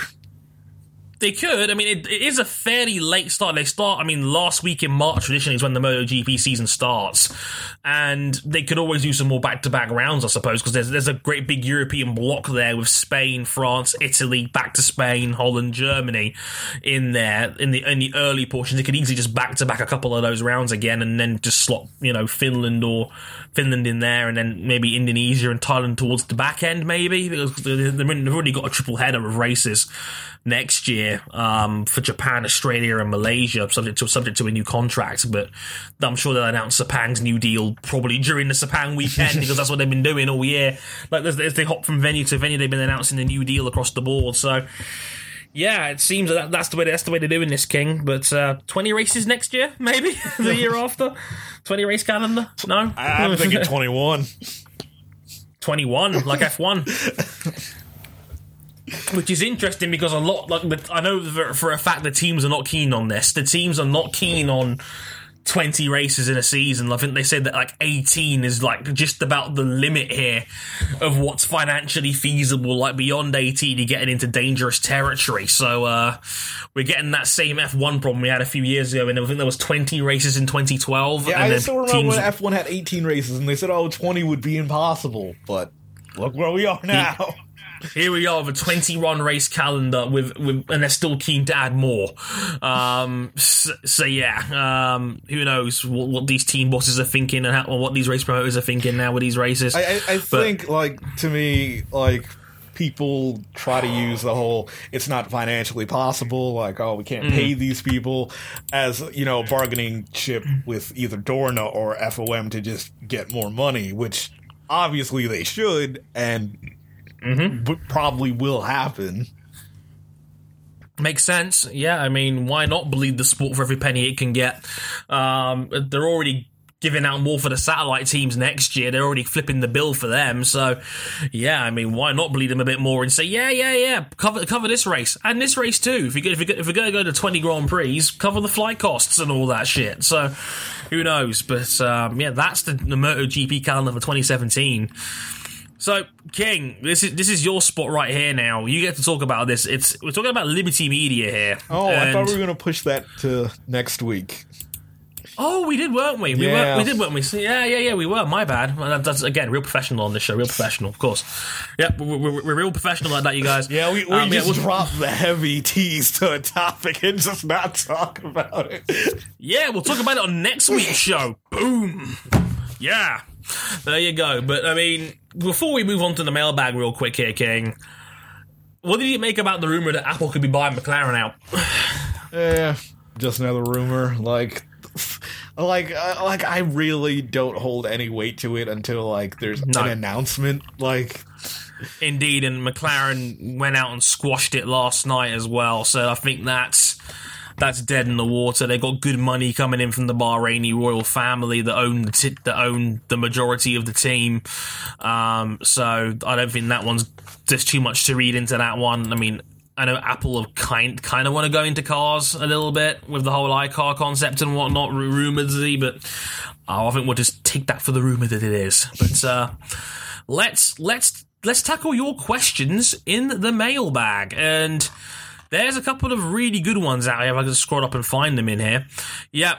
So let's tackle the mailbag. And first up, friend of the show and host of MSTF1, Matthias Canero. Hi, Matt. We love you, man. As always. He sent in a lengthy question, so let's read this out real quick. He goes, as per one delusional fan's tweet we read on our Skype chat, in this day and age of social media, do you believe F1 can indeed survive without Lewis Hamilton, or any kind of large personality for that matter? Might be a stupid question. Feel free to shame me as such.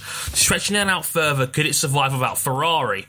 Chase Carey seems to be pushing their buttons, and knowing how big of a cunt the team can be in BTS negotiations, I'd be happy to see them go if it made for a fairer sport for smaller teams, despite being a fan of the rampant horse. So he's basically asking, does he think the sport can survive without someone like a Lewis Hamilton, and can it survive, going one stage further, could it survive without someone like Ferrari in it? I mean... without a driver, certainly. Like, even someone absolutely. Someone as big as Lewis Hamilton, like, if he goes to drive somewhere else, it's fine. If he just quits racing altogether and, like, becomes a full-time musician, like, he's always going to have the question over his head, like, oh, Lewis, when are you going to go back to racing? Like, it's not going to affect Formula One. If Ferrari goes, though, it depends on what Ferrari does when they leave. I mean, if they straight up exited, that would be a blow for F1, because Ferrari is one of those guys on their own, like, basically uses F1 to cement their road car sales, and they're almost intertwined at this point. Obviously, having them, not there and whatnot. Any Ferrari quit threat, I don't take seriously, because their brand is Formula One. Exactly. I mean, a lot of people are fans of Ferrari's cars because their F1 cars are so great. So naturally, it's going to be hard to argue that, they'd ever quit F1 because it's such an adamant part of their company objective and motives and whatnot. The only threat I ever take legitimate from Ferrari is if they say they're going to start a rival Grand Prix championship. That's the only thing that I'm afraid of. Yeah, that could be a problem. But, overall, I think the sport would without Hamilton, sure. Between 2006 and 10, I would argue, there was a bunch of world champions we didn't really give a shit about because Hamilton was still corporate Hamilton. Button, you had the cool underrated story, but there was a lot of cynicism regarding his title because he was in a broken car. Alonso was Alonso. F1 didn't really have its footing until 2011, where between Schumacher's first retirement and 2011, it's basically a bunch of random stories that only lasted a year. Then 2011 is oh damn, Vettel could win this again. And maybe the year next year, someone needs to stop him. Hey Lewis, can you please stop this kid? Didn't happen for a good 3 years. But shout out to Henry Chapman, who also asked about Sonoma being a fitting title finale. We already kind of talked about that. So shout out to him, and he was asking about Fontana. Also he's saying my ideal IndyCar finale would be Fontana. I would say day to night. I wouldn't say a full night race because the time zones can be terrible when it comes to That's a good point. An LA race. Yep. Matt White asks, second Williams seat, Lynn, Stroll, or AN other? Oh dear. It's do you take the guy that doesn't seem that good, or do you take the guy that may not be ready in Lance Stroll? Because there was a rumor going around in the Finnish media that he's going to pay $35 million for that Williams seat, because we all know that Lance Stroll's the son of a billionaire. Yeah, Lance Stroll has already had a test in a Williams car, in not a recent version because that'd be illegal, but an older Williams car. Oh god, want to wheel those pastel wheels back out again for Lance Stroll? I guess if the boot fits, right? But I think it's going to be Lance Stroll. Maybe not immediately, but I think in a couple of years' time, they might go for someone to fill the gap in the short term. I thought that guy to fill the gap in the short term was going to be Jenson Button, to be honest. Indeed, but hey, McLaren's kept him under their back pocket now, which is a very shrewd move on McLaren's part. if I do say so myself. So now Williams have got to look elsewhere. So did they? I mean, we all know Lynn has made it no secret he's not going to be in GP2 next year, and he wants an F1 seat. I don't think Williams are going to give it to him because he's not been particularly impressive in GP2. He's been decent, but I don't think he's been, this guy deserves an F1 seat kind of good. Yeah, like, it really seems like if he does go to Williams, he's going to be that short-term guy, and I'm pretty sure he does not want to be that short-term guy. Indeed. Friend of the show, RJ O'Connell, asks, and this is a fun one, across all forms of motorsport, whose season can be best summarised by playing the nuclear fire scene from Terminator 2? So who's had the most apocalyptically bad season in motorsport this year? Oh god, it's a battle of the Brits, unfortunately. It's probably either Hawksworth or Palmer. Palmer's been so bad this year. Oh dear. See, that's the thing about Britain and racing drivers. Like, we have the top quality, but unfortunately, we're also a bit shallow when it comes to actual depth of talent. Yeah, Britain has quality through quantity. Yeah, exactly, and unfortunately, but I was going to throw Marco Andretti in there, given his usual standards and given how good he actually was last year, but I think Jack Hawksworth, as we call him, statesless around here, for good reason, unfortunately, given how poor he's been this year, would probably be top of the list. Jolyon Palmer's been really bad in F1 this year as well, the poor guy. And you know what's funny about him as well? They keep cutting to his dad whenever he does badly. It's not a good look. Like as much as you say, like, Andretti had a bad year because he had a good year last year, like, he still did better than Chilton. That's a good point. That is a good point. But then again, Chilton's a rookie, so I mean, how good do you expect him to be? I guess is another way of looking at it. So I'd put Jack Hawksworth in the middle of that playground when the bomb goes off. I think that would make sense. Poor guy. Josh Schutil, who, because he's a backer, we'll give him 2 questions because we're generous like that. First question: Sky F1's team is getting quite stale. I'll say. Do you think they will change it for 2017 or wait for 2019 to make big changes? For those that don't know, 2019 is the year they'll be the exclusive broadcast, and that's when Channel 4's deal will expire to host Formula One. So, King, what do you make of Sky's broadcast team going forward then? I definitely see 2019 being a shake-up year for various reasons. Because, number one, Channel 4 is shutting down.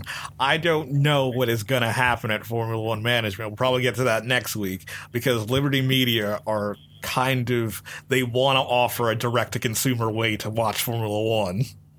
Right, so I think they mentioned in their plans, which we'll talk about it in more detail next week, they wanted potentially live streams for races. Yeah, so Formula One would have their own in-house broadcasting team, so that could also shake things up. Bring over Kravitz! I demand you bring over Kravitz! He's wasted on there in his socks and sandals. My personal opinion, if it ain't broke, don't fix it. I don't think Sky's going to change anything around unless Liberty Media really do go all the way with this in-house streaming idea, and they maybe try and poach some of Sky's talent. Or, Damon Hill just, gets sick of working and quits. Which, given it's Damon Hill, is a very strong possibility. Because Damon Hill just gives no fucks about anything, really. My personal opinion, I don't like F1's team. I think I've spoken about it on many occasions. I'm not a fan of Sky Sports F1's coverage. Simon Lazenby is boring. Damon Hill and Johnny Herbert are just 2 old muckers at this point, and I don't find them particularly captivating to watch. Herbert is a grade A shit stirrer for what it's worth. I mean, they do have their moments, but it's usually the comedic moments. I wouldn't even say I found some of the comedic stuff to be just atrocious. I mean, they do well when they talk about the past, when they talk about the stuff they've actually been involved in. That's what they do fantastic. But everything else is just Unless you put Johnny Herbert on a Segway again, or a hoverboard. Yes. And then have an entire stand at the British Grand Prix cheer as he falls. the best thing about this F1 season right there and then. Also, can we get Anthony Davidson on TV more, please? Sky, more Anthony Davidson, please. The man is a goddamn legend. I love Anthony Davidson. If Ted Kravitz can have his own notebook segment and get half an hour of airtime on Sky F1, I demand Anthony Davidson to have at least 10 minutes. Yeah, like... Sod Paul di Resta. Like, literally just like, hey, Ted, just talk at a camera for like 20 minutes. It has zero production value, zero anything. Just Ted, just talk at a camera. Yeah. If Ted can get that, I see no reason why we can't dedicate like a good 15 minutes to Anthony Davidson, because he's the goddamn man. Yeah, like we have Ted Kravitz, the world's most watched weekly vlogger. Yeah, and like, honestly, like Ted can do the same thing on YouTube with a cell phone. Yeah, pretty much. Yeah, he's got to do it on TV and take half an hour of our lives away. Yeah, everybody loves him for it. God bless him. But yeah, for me, if it ain't broke, don't fix it. But I don't find Sky Sports F1's package particularly entertaining. Yeah. And I think a lot of the really good people I really admire in F1 broadcasting are on Channel 4. To be honest with you, I think David Coulthard is great. I think Eddie Jordan in small doses is great. Very, very small doses, I think, is great. Like podium interviews maybe, and that's about it. Yeah, like Lee McKen. Sky needs a real competitor. Channel 4 is not a competitor because indeed it just because isn't. Everyone with Sky could watch Channel 4. You don't have to pick between that and another service. Exactly. You haven't really got a reason to change unless you really do hate Sky that much, and it's a live weekend for him, I suppose. But like I said before, like I love David Coulthard. I think Lee McKenzie is the best interviewer in the paddock. I think Karoom Chanok is ridiculously underrated for Channel 4. Yeah. I think he's super good in the pit lane as a technical reporter and whatnot. I think Karoom Chanok is amazing. So they've got some very nice elements. And Steve Jones has done a pretty good job as lead anchor this year for what it's worth. I think he's done a better job than I thought he was going to be. So, shout out to him. Like if you had to rate him, like with Simon Lazenby being the middle 5, what would you rate him? If Lazenby is 5 for being bang average, I'd say Steve Jones is a solid 7.5. 7.5 to 8, I would say. I think he's pretty good. Pretty good. Okay. I think he's entertaining. I think he does a good job. He doesn't do any major F-ups. He does a good job of pushing the broadcast along quite nicely. He has good chemistry with DC and Susie Wolf and people like that. So I think he does a pretty good job overall. He's no Jake Humphrey, but that's pretty much the gold standard when it comes to F1 pundits. Before he went all salty on us, but before he went football on us. Before he went all football on us, friggin' BT Sport, but on the whole, I would say Jones is pretty good. So Channel 4's got all the good guys for the most part, and Sky One's got all the hipsters. Yeah, I would say the only even though it's been the past few years have been pretty sketchy, I'd say Brundle's probably the best thing they have. But yeah, I'd say so. Especially his post-race articles on Sky F1's website is very, very good. I think that's the best thing about Brundle. I haven't been able to stand about Brundle. He's a heavy Verstappen caper. Yes, massively. Friggin' yes. Backtracking son of a... Anyway, Josh's second question was, most impressive Indy Lights driver this season? Urrutia, for me, GP3 backmarker to Indy Lights championship contender. Yeah, Urrutia. I agree. I'm surprised, I want to say, Ed Jones is also impressive, but, Ed Jones is pretty much the Carlin boy. He's always he was there with Carlin since they debuted last season. He's very experienced, well talented. Ed Jones is gonna get a top drive, but I don't see him being spectacular in the big cars. I just see him being the average solid guy in the big cars. But Urrutia, Santiago, he's going to be a guy to watch in the big cars. Indeed.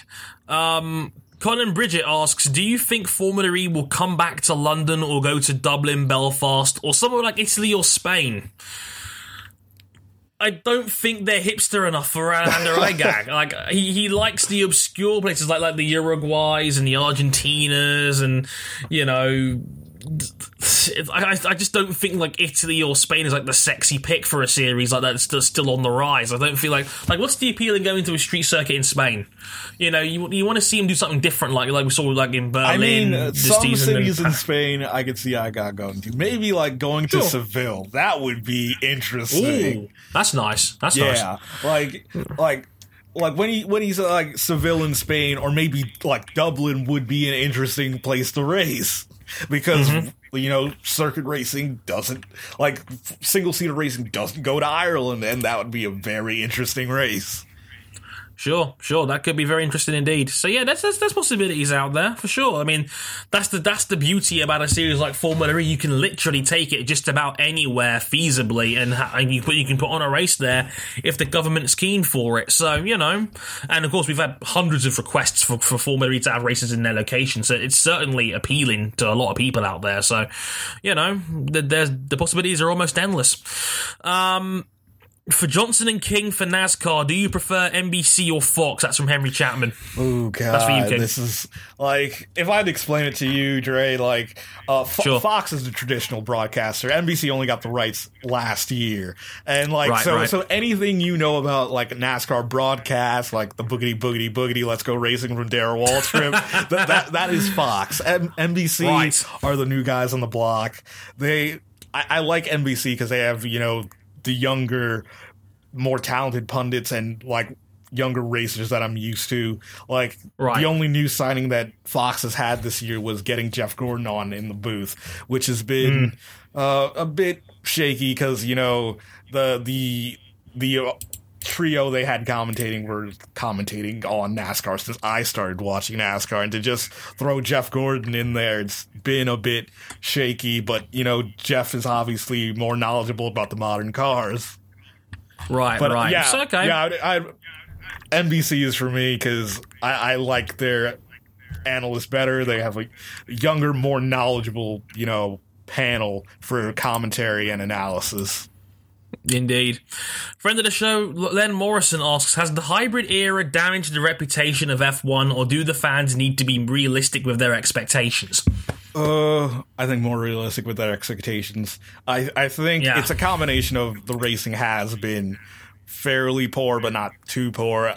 Like, I think a post on the F1 subreddit, like, mentioned it most, like, oh god, I kind of, you know, feel bad for it bashing 2012 when it happened, because 2012 like turned out to be one of the best seasons of the modern era, and you know people in the comments are like, oh, I remember bashing 2012 because I, you know, hated DRS and, you know, agreed with Alonso about, you know, it being a tire lottery when that was, you know, when that was pretty Alonso being Alonso. Yeah, it was Alonso being Alonso, and everyone just getting on board because they liked Alonso, not realizing like this is actually pretty good. Yeah, that's fair enough. Yeah, I can't disagree with that myself personally. I think F1 is a sport of dominance, and the sooner you get your head around that, I think the easier it is to watch and, you know, have your expectations, you know, on a more realistic place. For me personally, I think this hybrid era has not been as bad as people like to make out it is. I know it's easy to say that with a dominant car at the front, but some of the racing's been pretty good. And this season, it had a bit of a dry spot in the middle, but it started out tremendously. Australia, Bahrain, China were all better races than they had really any right being. So for me, I think it's been a pretty good season regardless. So, you know, then again, my expectations are always like dirt on the ground anyway, with F1 anyway, so maybe that's more down to that than anything else. So, depends how you want to look at it, I suppose. Harry Repton asks, does the way NASCAR deal with post-race inspection failures make a mockery of race results? I guess this is a reference to Martin Truex Jr.'s slightly illegal car when he punched his ticket into the next round of the chase, I'm guessing. So yeah, I think we mentioned it during the first recording. Like no, it was off broadcast, so we were just talking about the way NASCAR regulates their sport. Everything, it's stock cars for a reason. There's strict templates that you're kind of not allowed to work the bodywork around that much. So when you like, it used to be easier to get away with it with the old steel templates that they used to put over the cars that physically measure it. Now with lasers, everything is so precise that they can catch the littlest violation. So, so when you break the rules, you can't go to like, oh, it's in a gray area anymore, it's black and white. But NASCAR likes to still say that you may have broken the rules, but it wasn't that bad, we'll let you go, and obviously people do not like that.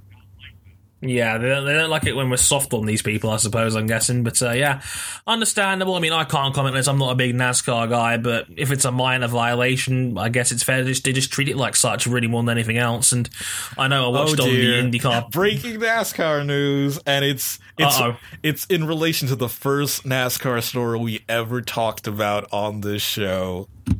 That can't be good. Go on. Kurt Busch's ex-girlfriend turns herself in to answer the fraud charges. She has been.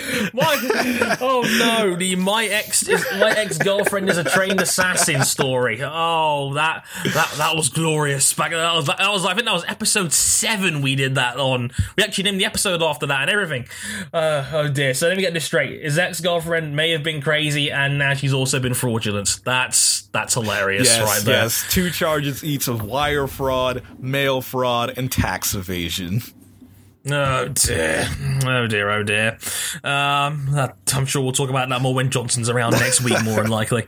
Speaking of it, Marcus Hoare asks, who replaces Joseph Newgarden at ECR if the Penske story is true? Spencer Pigot.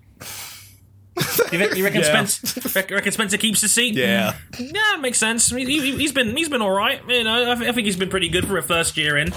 Done a good job with ECR. Why not just keep Pigot for another year? The only challenge I see, maybe Anderson, like, unless they really like want to splurge and like reach out and get, Santiago. Sure, that makes sense. But yeah, I think Pigot naturally makes a lot of sense. He's already got experience in the team, in the car. He's shown improvement towards the end of the year. I'll be okay with Spencer Pigot in there. I don't have a problem with that. We also had one more question for us on Facebook, and that's our last question of the night. Thanks everybody for sending them in. Will Pierre Gasly be the only graduate to F1 from this season's crop of GP2?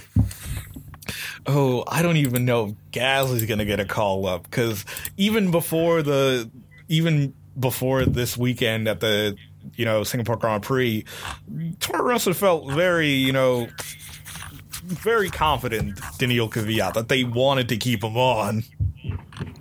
Yeah, seems that way to me. I think the whole Kvyat for Gasly thing's been overblown, and then Gasly didn't exactly help himself with that misinformed comment about him possibly getting Kvyat's seat in F1. That didn't help. I know that did not go down well in the Red Bull camp. Yeah. The Gasly was talking about that so openly when there was nothing at all set in stone regarding Gasly's future and potentially F1 seats. I mean, GP2 is loaded for title contenders. I mean, we got Sergei Sorokin in there, Ollie Rowland is in there, Antonio Giovinazzi is in the mix, Rafael Marciello's in there as well. He's had F1 experience with Sauber beforehand as well.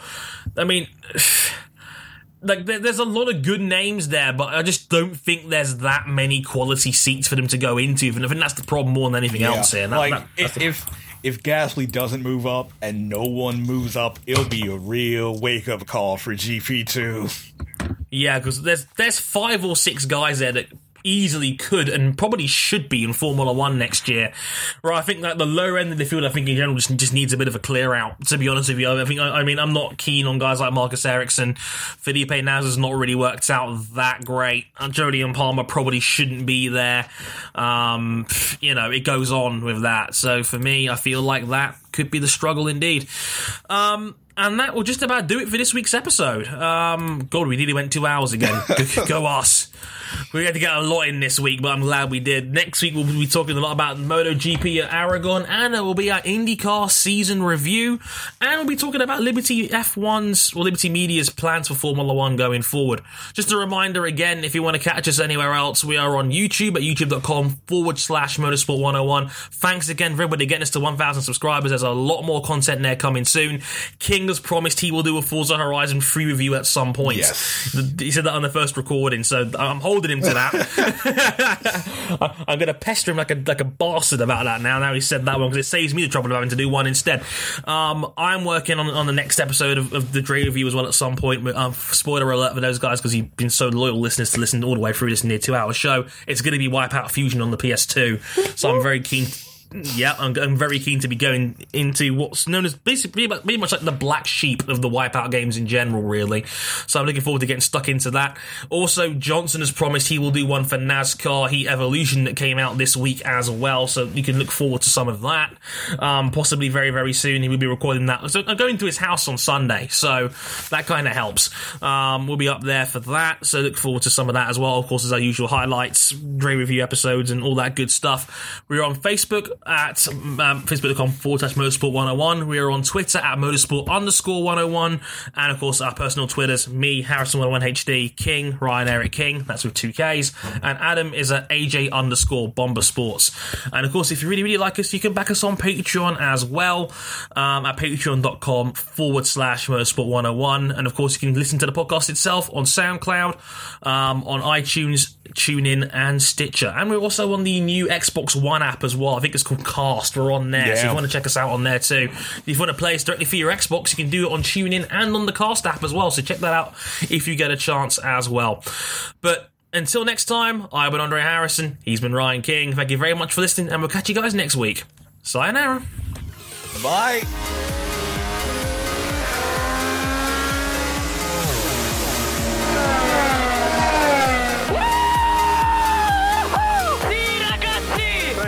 Mate. Thanks a lot, you are the world